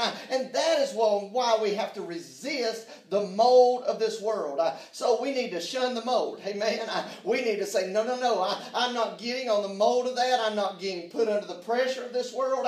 I'm going to be who God called me to be. Amen. Amen. We're commanded. This is a command in verse 2. Don't be conformed. This is not optional. This is not debatable. It is, don't let this world mold us, squeeze us into something that we were never intended to be. We are told, amen, we live in a time where many people don't believe in the miracles of God. You sat right here and you heard 2 miracles of a testimony being found and being missing 2 months. They don't usually find them alive. Praise God that he was found. Gary got a good physical report. We need to celebrate that. God still is able to do exceedingly abundantly above all we ask or can even think. Don't let the mold of this world rob you of your faith. Amen. Believe it. Amen. So that's what it's telling us, amen, that we don't need to see it. And when you look at this world, you can see that it is controlled by the influences and what it produces in this world. Let's just look at some of the list. Let's go to Galatians 5:19 through 21. Amen. Let's look at some of the works of the flesh, amen, that is the product, amen, of this world. This is what it says in verse number 19. Now the works of the flesh are manifest, which are these: adultery, fornication, uncleanliness, lasciviousness, idolatry, witchcraft. Somebody mentioned witchcraft to me just a few minutes ago, didn't you? Amen. I didn't even think about it till just then. Hatred. We live in a hate-filled world, don't we? Amen. variation, emulations, wrath, strife, seditions, heresies, envyings, murders, drunkenness, revelings, and such like, of which I tell you before, as I've also told you in past. They which do such things shall not inherit the kingdom of the world. That don't need to be the pattern that we need to let influence our life, is it? We don't need to let the world influence our life. That we don't need to let the divisiveness and the strife and the hatred and the anger and all that, amen, infest. But here's what we need. But, praise God for a but, right? Amen. But the fruit of the Spirit. Amen. We need this back in the church. We need this in our families. We need this in my personal life. Amen. I promise you, when I pray, I ask for the fruit of the Spirit. God, you are the producer. God, you said I'm the branch and I'm the vine. You said if I would abide in you, your life would abide in me. God, Lord, produce the fruit in me that I could never produce in myself. God, I can't ever love like I meant to, but you promised me that it is the fruit of the Spirit. Let me have love, joy, peace, long-suffering, gentleness, goodness, faith, meekness, and temperance. That is right the opposite of the world, ain't it? Amen? That's the mold that we should be under. That's the influence that we should be under, not the world. Amen? How many people were raised up in a Pentecostal church, amen, from a young age? So you could understand, amen, worldliness was if you drunk Cokes. If you went to the movies, amen. Worldliness was, amen, if them women wore them breeches, amen. Got any women in here in breeches? Any women in here in breeches? You bunch of worldly heathens. You bunch of worldly, I'm kidding.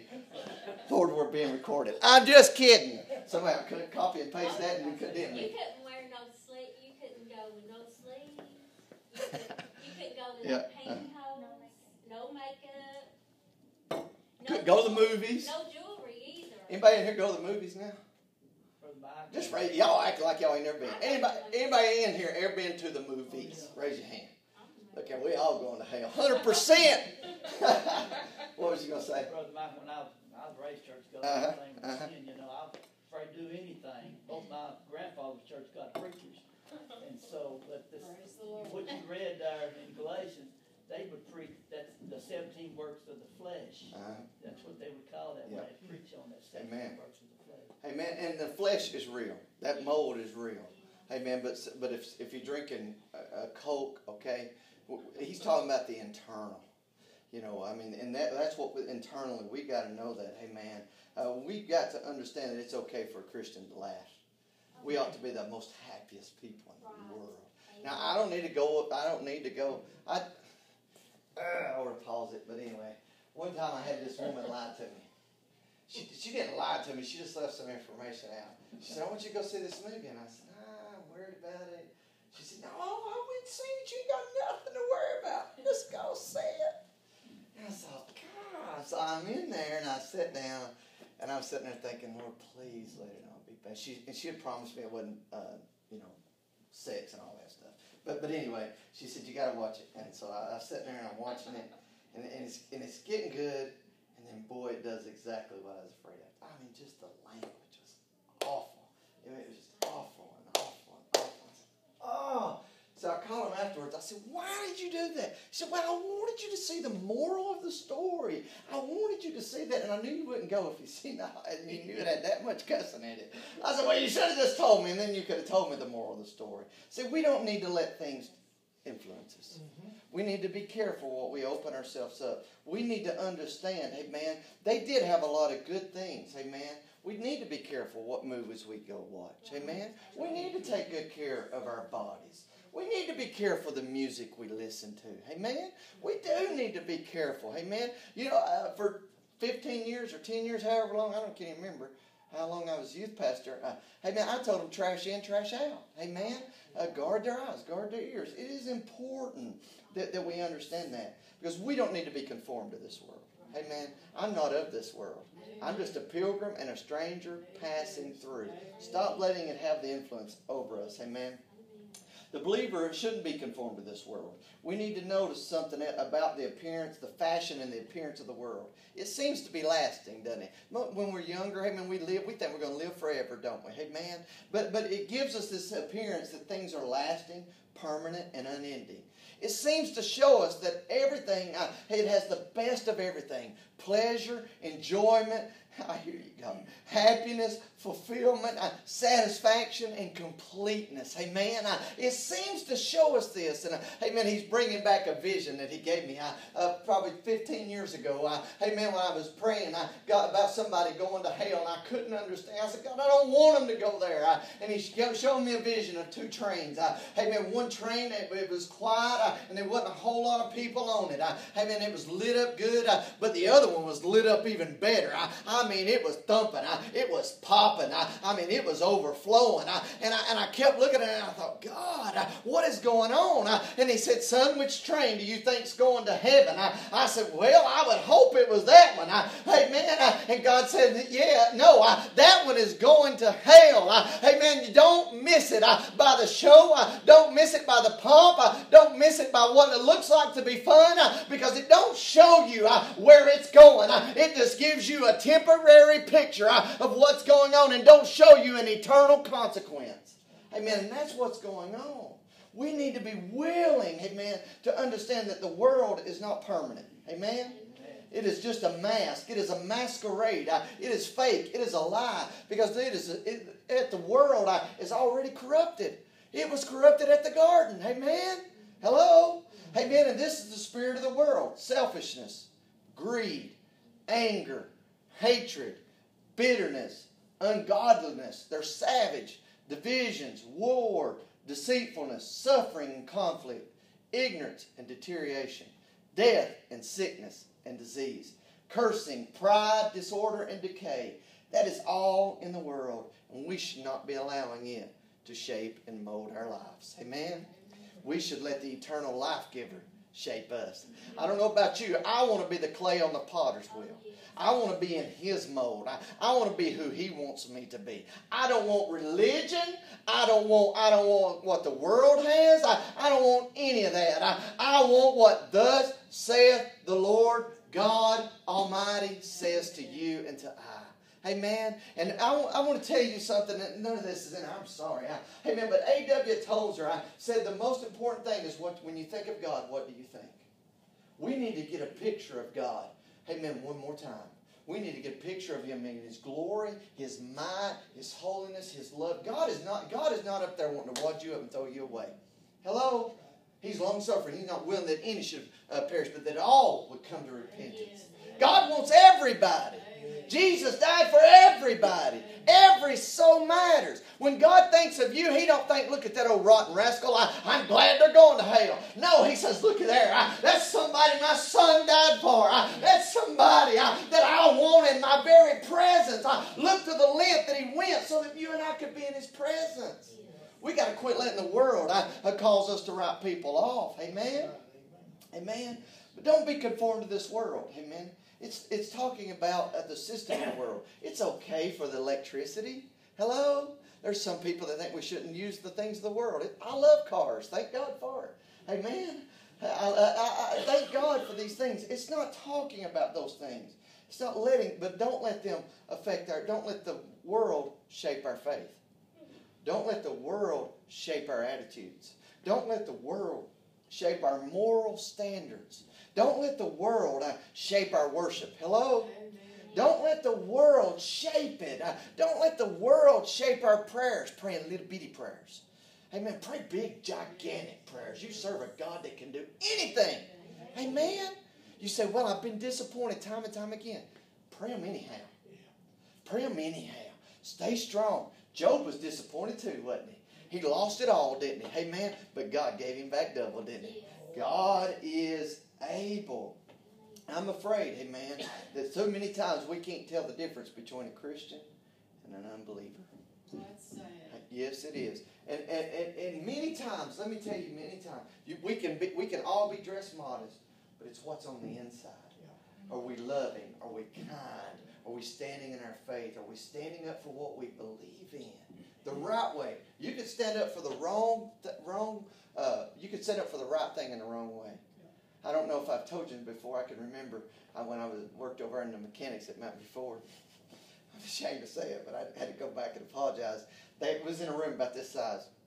And I don't know if you've ever been around mechanics. I mean, man, they got the foul mouths, and man, it was rough, you know. Hey, man, but anyway, I'm sitting there, and I finally got so mad.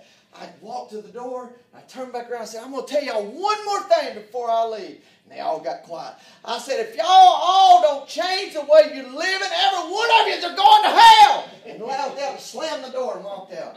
I made it about 10 feet. Holy Ghost. Holy Ghost got me. What I said was true. But I said it with anger in my heart. I said it casting in judgment. So here I come back in like a little whoop puppy. Shut that door. So I need to tell y'all something. I said something that was true, but I said it with the wrong attitude. I didn't say it with love and compassion. My Bible says, for God so loved the world that he gave his only begotten Son. Whosoever believes in him should not perish, but might have everlasting life. I want you to know that God loves you. I want you to know that God's got a plan for your life. And he don't want you to go to hell. And I'm sorry the way I presented the gospel. And I walked out. Sometimes we have to be willing to understand God loves us so much. And he died for that person that makes us so mad sometimes that we just like to choke them. He died for them too. Because that's the way they made me feel that day. But they need to see a difference between us. The way I first reacted was like the world would react when they get mad. The second reaction is the way Christians should act. We can do it the right way. Amen. I think sometimes we're like this. I got to be careful. Lord help me. We got to be careful that we don't become like parrots. A parrot just repeats what it knows. Amen. We sometimes we do that. We just repeat things, you know. And then if we're not careful, we're letting the world so into us, and we're letting that shape our opinions on sex. Sex before marriage. Sometimes we're letting that dictate our opinions on abortion or whatever it is. We got to quit that. That's not the way God wants us to do. God don't want us to be like the world. He has a standard. His word needs to be the standard. If we're not careful, we're going to be like this little story. There was a goose that was flying with his flock south for the winter. When he noticed a group of domesticated geese by a pond on a farm, he noticed that they had plenty to eat. So he decided he'd just stop right there and not go on down with his flock and stay there and eat all summer. When it came time, until summer, when it came time for the flock to fly north again, he heard his flock coming, and he thought, well, I'll join him and go back. But when he did, he was a little fatter. It was harder for him to fly, and he thought, you know what? I'll just go back down here where it's easier. When they fly back next winter, I'll join them. He's there, he keeps, and he gets fatter and fatter. And then they come back, and he sees them, and he flaps his wings just a little bit and says, no, I might as well just stay here where I'm at. It's easier. So he stays there, and then when they're flying back home next summer, he doesn't even see them. He's got his head down, consumed with what he has. God help us not to be like that. Because you know where he ended up at? On the farmer's table. I don't want to be on the farmer's table. I want to serve God as hard as it may be. It may be easier to stay by that pond, amen, and get fed and get the easy things. But I want to resist that, and I want to stand strong and be everything God's called us to be. Because in the end, if we're not careful, we'll let this world squeeze us in to its mold, and we'll be a dead, dried up Christian. I don't want that. Amen. Paul is telling us in the scripture, resist the pressure. Stand firm on your biblical convictions. Don't you dare let it squeeze you into its mold. You've got to understand this world is under Satan's rule. It is hostile to God and God's people. Hey man, you've got to understand this world tries to tell us live for the moment. Don't be concerned. Don't be concerned about consequences. Just live it up and do whatever you want to do. We live in a world that tries to tell us that we are the center of the universe. Hey man, we live in a world that screams to us tolerance in religion, tolerance in our attitudes and our actions, same-sex marriage, whatever it is. We live in a world that screams that truth is not absolute, it is only relevant. Whatever's relevant to Emma Joe or to Joe or to Joseph or to Shania or to anybody else, whatever, it's only relevant truth. There is no absolute truth. I am here to tell you that the Word of the living God is absolute truth. Amen. It is perfect. Amen. What's true in the Word is true for me and it's true for Joseph. Amen. That's just the way it is. But we live in a world that shapes our influences. And we've got to fight against the tide of sin, self and Satan. We've got to stand strong and resist the temptation to conform to the worldliness, including its greed, its selfishness, its humanistic thinking, a desire for power, envy, hate, revenge, filthy language, sexual lust, impurity, and ungodly entertainment, fashions that are immodest or seductive. We can never be salt and light or be the ambassadors of Christ if we're letting the world shape us and mold us. We can never carry the good news of Jesus Christ to a lost and dying world if we're letting the world shape us and mold us. We've got to understand that God is wanting us to get up and resist it. That Romans 12:2 is telling us that we've got to resist. We've got to be active in this. We've got to get up and do this day in and day out. We've got to get up every day and realize that I want to resist the pattern of this world. I want to resist the attitudes of this world. I want to resist the devil and the world's influence. I want to take a stand because the fight is on. Amen. Jesus said, when I return, will I find faith? I want to be standing in faith. I don't want to be standing in the pattern of this world. Do you? Amen. I don't want this world to pressure me into its mold. I don't want to be fashioned by the world's philosophies, by its opinions, by the impulses and greed and sinful lifestyles. I don't want to bow down. Do you? I want to be the Shadrach, Meshach, and Abednego of my time.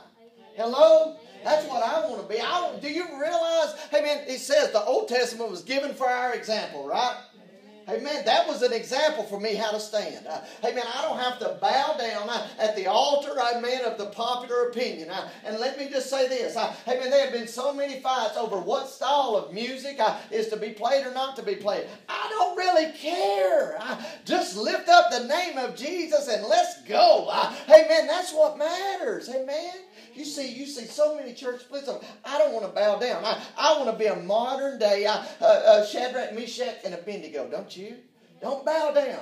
Don't let it form you or fashion you, shape you. And I want to give you this. Amen. I want you to understand. They were trying to get those boys. It's in Daniel 3. You can go back and read it. They were trying to get those boys to bow down to an idol. All of these people, the whole society is bowing down, but 3 boys. That would be crazy, wouldn't it? 3 old boys not going to bow down. They were trying to make them have the same identity as the ones that were bowing down. They wanted to intimidate them to have the same identity. I want to tell you that your identity is not in this world. Your identity is who God says you are. Your identity is you are a child of the Most High God. Stand tall. Stand strong. Stand boldly, because here's what happens. If they convince you of your identity, they will blind you, bind you, and ultimately break you. I want you to understand who you are in Christ. Don't you be blinded by that fact. If you're not blinded to that, they'll never bind you. But if they blind you to who you are in God, then you will find yourself bowing and find yourself bound. But I want to tell you, stand up strong. There may be a fire you got to walk through, but don't worry about it. Jesus is already in the fire. He's sitting there waiting on you. He's saying, Lord, here is a modern day miracle about to happen. Be willing, amen. Because I don't want to be blinded, binded, amen, or broken. To you, I want to refuse to bow. I want to refuse to. Here's you another example. Matthew 4, 1 through 11. I'll probably read all 11 verses, amen. Then Jesus was led up of the Spirit into the wilderness to be tempted of the devil. When he had fasted 40 days and 40 nights, he was afterward hungry. And when the tempter came, he said, If thou be the Son of God, command that these stones be made bread. But he answered and said, It is written. Say it is written. It is written. Say it is written. It is written. It is written. It is written. Get in the Word. Yes. Speak the Word. Amen. Man shall not live by bread alone, but by every word that proceeds out of the mouth of God. Then the devil taketh him up into the holy city, and set him up on the pinnacle of the temple, and said unto him, If thou be the Son of God, cast thyself down. For it is written, He shall give His angels charge concerning thee, and their hands shall they bear thee up, lest at any time thou dash thy foot against a stone. Jesus said unto him, It is written, Thou shalt not tempt the Lord thy God. Again the devil taketh him up into a exceeding high mountain, and shows him all the kingdoms of the world and the glory of them. And he said unto him, and all these things I'll give you if you will fall down and worship at me. But Jesus said unto him, Get thee hence, Satan, for it is written, Thou shalt not worship the Lord thy God, and him only shalt thou serve. Jesus said, Away from me. Get away from me, for it is written. God wants us to live by the word of what he says, not by the words of the world. He wants us to live by the words. Not by the words of religion, not things you've been taught. I want to encourage you, get in this word for yourself. Get in this word. Get in this word. Find out what thus saith God says. Amen? Study it. The Holy Ghost to teach you. The Holy Ghost is the one. Amen? He said he'd guide us into all truth. Not some truth, all truth. The Holy Ghost to do it. Amen? We need to be willing to get back in there. It is written. We got to have the word of the living God. Amen? 2 Corinthians 10, verses 4 and 5. Amen? For though we walk in the flesh, I've jumped back to 3. This is 3 through 5. We do not war after the flesh. For our weapons of warfare are not carnal, but are mighty through God to the pulling down of strongholds, casting down imaginations, and every high thing that exalts itself against the knowledge of God, bringing into captivity every thought to the obedience of Christ. This word is powerful. This word is the offensive weapon that you and I need. It is a two-edged sword. It will defeat the enemy on one hand, and it'll bring the blessings of God on the other. Amen? How many people's glad of that? Speak the word of the living God. It's not only your defense, but it is your offense. It not only defeats your enemy, but it brings you in a place of blessing. Amen? We don't need to be backing down from Satan. No, no, no.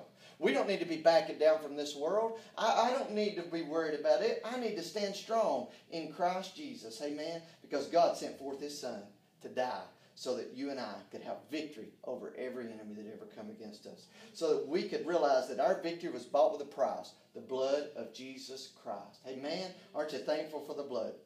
We are protected, we are provided for, and we are assured of ultimate victory through the blood of Jesus Christ. Satan does not have dominion over you. Stand strong in the power of the Lord and his might. Quit standing in your power. Realize it's time to let the world, stop letting the world influence us. It's time for us to stand up for Christ. Not to go with the flow, but to go against the grain. Rebel against the status quo. Rebel against mediocrity. Rebel against average. God didn't make none of us to be average. Hello? He made us to excel in him, in Christ alone. Hey man, if you go into Nehemiah 2 and you see them rebuilding the walls, you'll see another example. Hey man, you got to understand that. Hey man, let me just read that Nehemiah to you. I'm going to read verse 2. I don't know how many verses I'll read. Hey man, I can't see. There it is. Amen. Don't you love God's word? Amen. Nehemiah 2.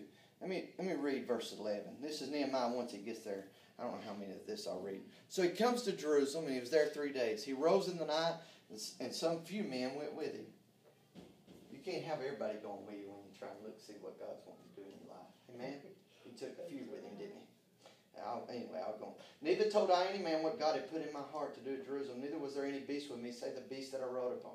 I went out by night by the gate of the valley, even before the Dragon to the dung port, and viewed the walls of Jerusalem, which were broken down, and the gates thereof were consumed with fire.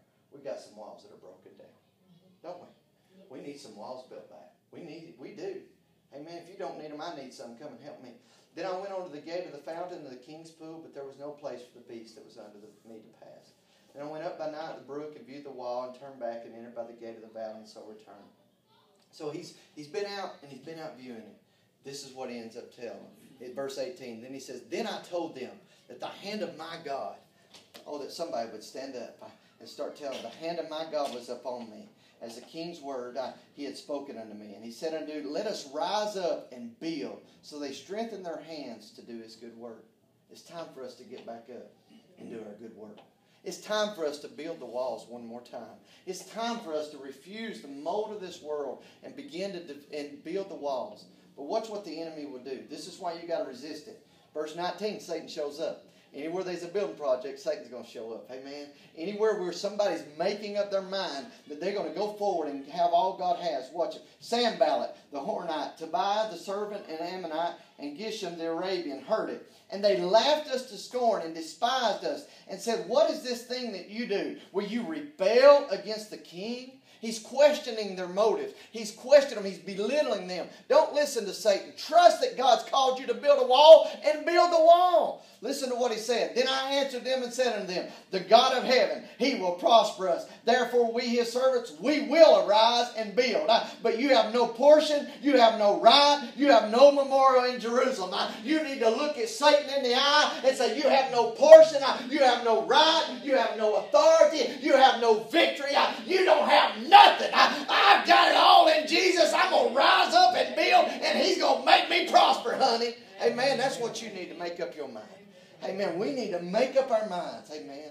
Because we ain't going to let the old slewfoot twist our intentions and project his wicked thoughts upon us. We know our hearts, don't we? Amen. Amen. Don't be conformed to this evil world. Amen. Stand up strong. Because look what God's done for you. Galatians 1, 4 and 5. He's talking about Jesus Christ. Jesus gave himself for our sins that he might rescue us from this present evil age, according to the will of our God and Father, to whom be glory forever and amen. I've been rescued out of this world. I am no longer under its dominion or authority. Hey man, do you realize that? That's the will of God. He rescued me from this world. He took me out. Anybody in here been rescued? Hey man, if you ought to be able to celebrate. Hey man, that ought to make. Hey man, even the very most controlled of us, get happy. It ought to put a shout in us. It ought to put a raised hand in us. Hey man, because we ought to be thankful that God has rescued me from this world, and that's His will. He didn't die to leave me to conform to this world. He rescued me from this world. Hey man, aren't you thankful of that? 2 Corinthians 4 and 3 and 4. This is why we definitely do not need to let this world conform to this world. Even if our gospel is hid. Listen to this. It is hid to those who are perishing. In whose case the God of this world has blinded the minds of the unbelieving, so that they might not see the light of the gospel, the glory of Christ, who is the image of God. If the church can't rise up and be determined not to be under the mold of this world, the gospel is going to be hid to those that desperately need it. The world needs a church that is on fire for God. Listen to the word. The world itself and everything in it is going to pass away. 1 Corinthians 7 and 31. Come on in, baby. The fashion of this world passes away. 2 Corinthians 4 and 18. While we look not at the things which are seen, but at the things which are not seen. For the things which are seen are temporary, but the things which are not seen are eternal. 2 Peter 3, 10 through 14. We're still talking about this world is going to pass away. Listen to this. But the day of the Lord, which will come, it will come, as a thief in the night, in the which the heavens shall pass away with a great noise, and the elements shall melt with a fervent heat. The earth also and the works that are therein shall be burned up, seeing that all these things shall be dissolved. What manner of person ought you to be in all holy conversation and godliness, looking for and hasting unto the coming day of God, wherein the heavens being on fire shall be dissolved, and the elements shall melt with fervor. Nevertheless, we, according to His promise, look for a new heaven and a new earth, wherein dwelleth righteousness. Wherefore, beloved, seeing that you look for such things, be diligent, that you may be found of Him in peace, without spot and blameless. Amen. I want to be found looking for His coming. This world's going to pass away. 1 John 2 and 17. And the world passeth away, and the lust thereof. But he that doeth the will of God abideth forever. The believer isn't supposed to conform to this world, amen, nor have fellowship with it. 2 Corinthians 6, 17 through 18. Wherefore, come out from among them, and be you separate, saith the Lord. Touch not the unclean thing, and I will receive you. James 4 and 4. You adulterers and adulteresses, know ye not that the friendship of the world is enmity with God? Whosoever therefore will be a friend of the world is the enemy of God. We shouldn't let the world fashion us and show us, amen, and create who we are supposed to be. 1 John 2, 15 through 16. Love not the world, neither the things that are in the world. If any man love the world, the love of the Father is not in him. For all that is in the world is the lust of the flesh, lust of the eyes, and the pride of life. It is not of the Father, but is of the world. We should not follow after the patterns of the world. We should not trust in the security of the world. Matthew 24 shows us about the false security. Matthew 24, 38 through 39. For as the days that were before the flood, they were eating and drinking, marrying and giving in marriage until the day that Noah entered in the ark. and knew not until the flood came upon them and took them all away. So shall also the coming of the Lord be.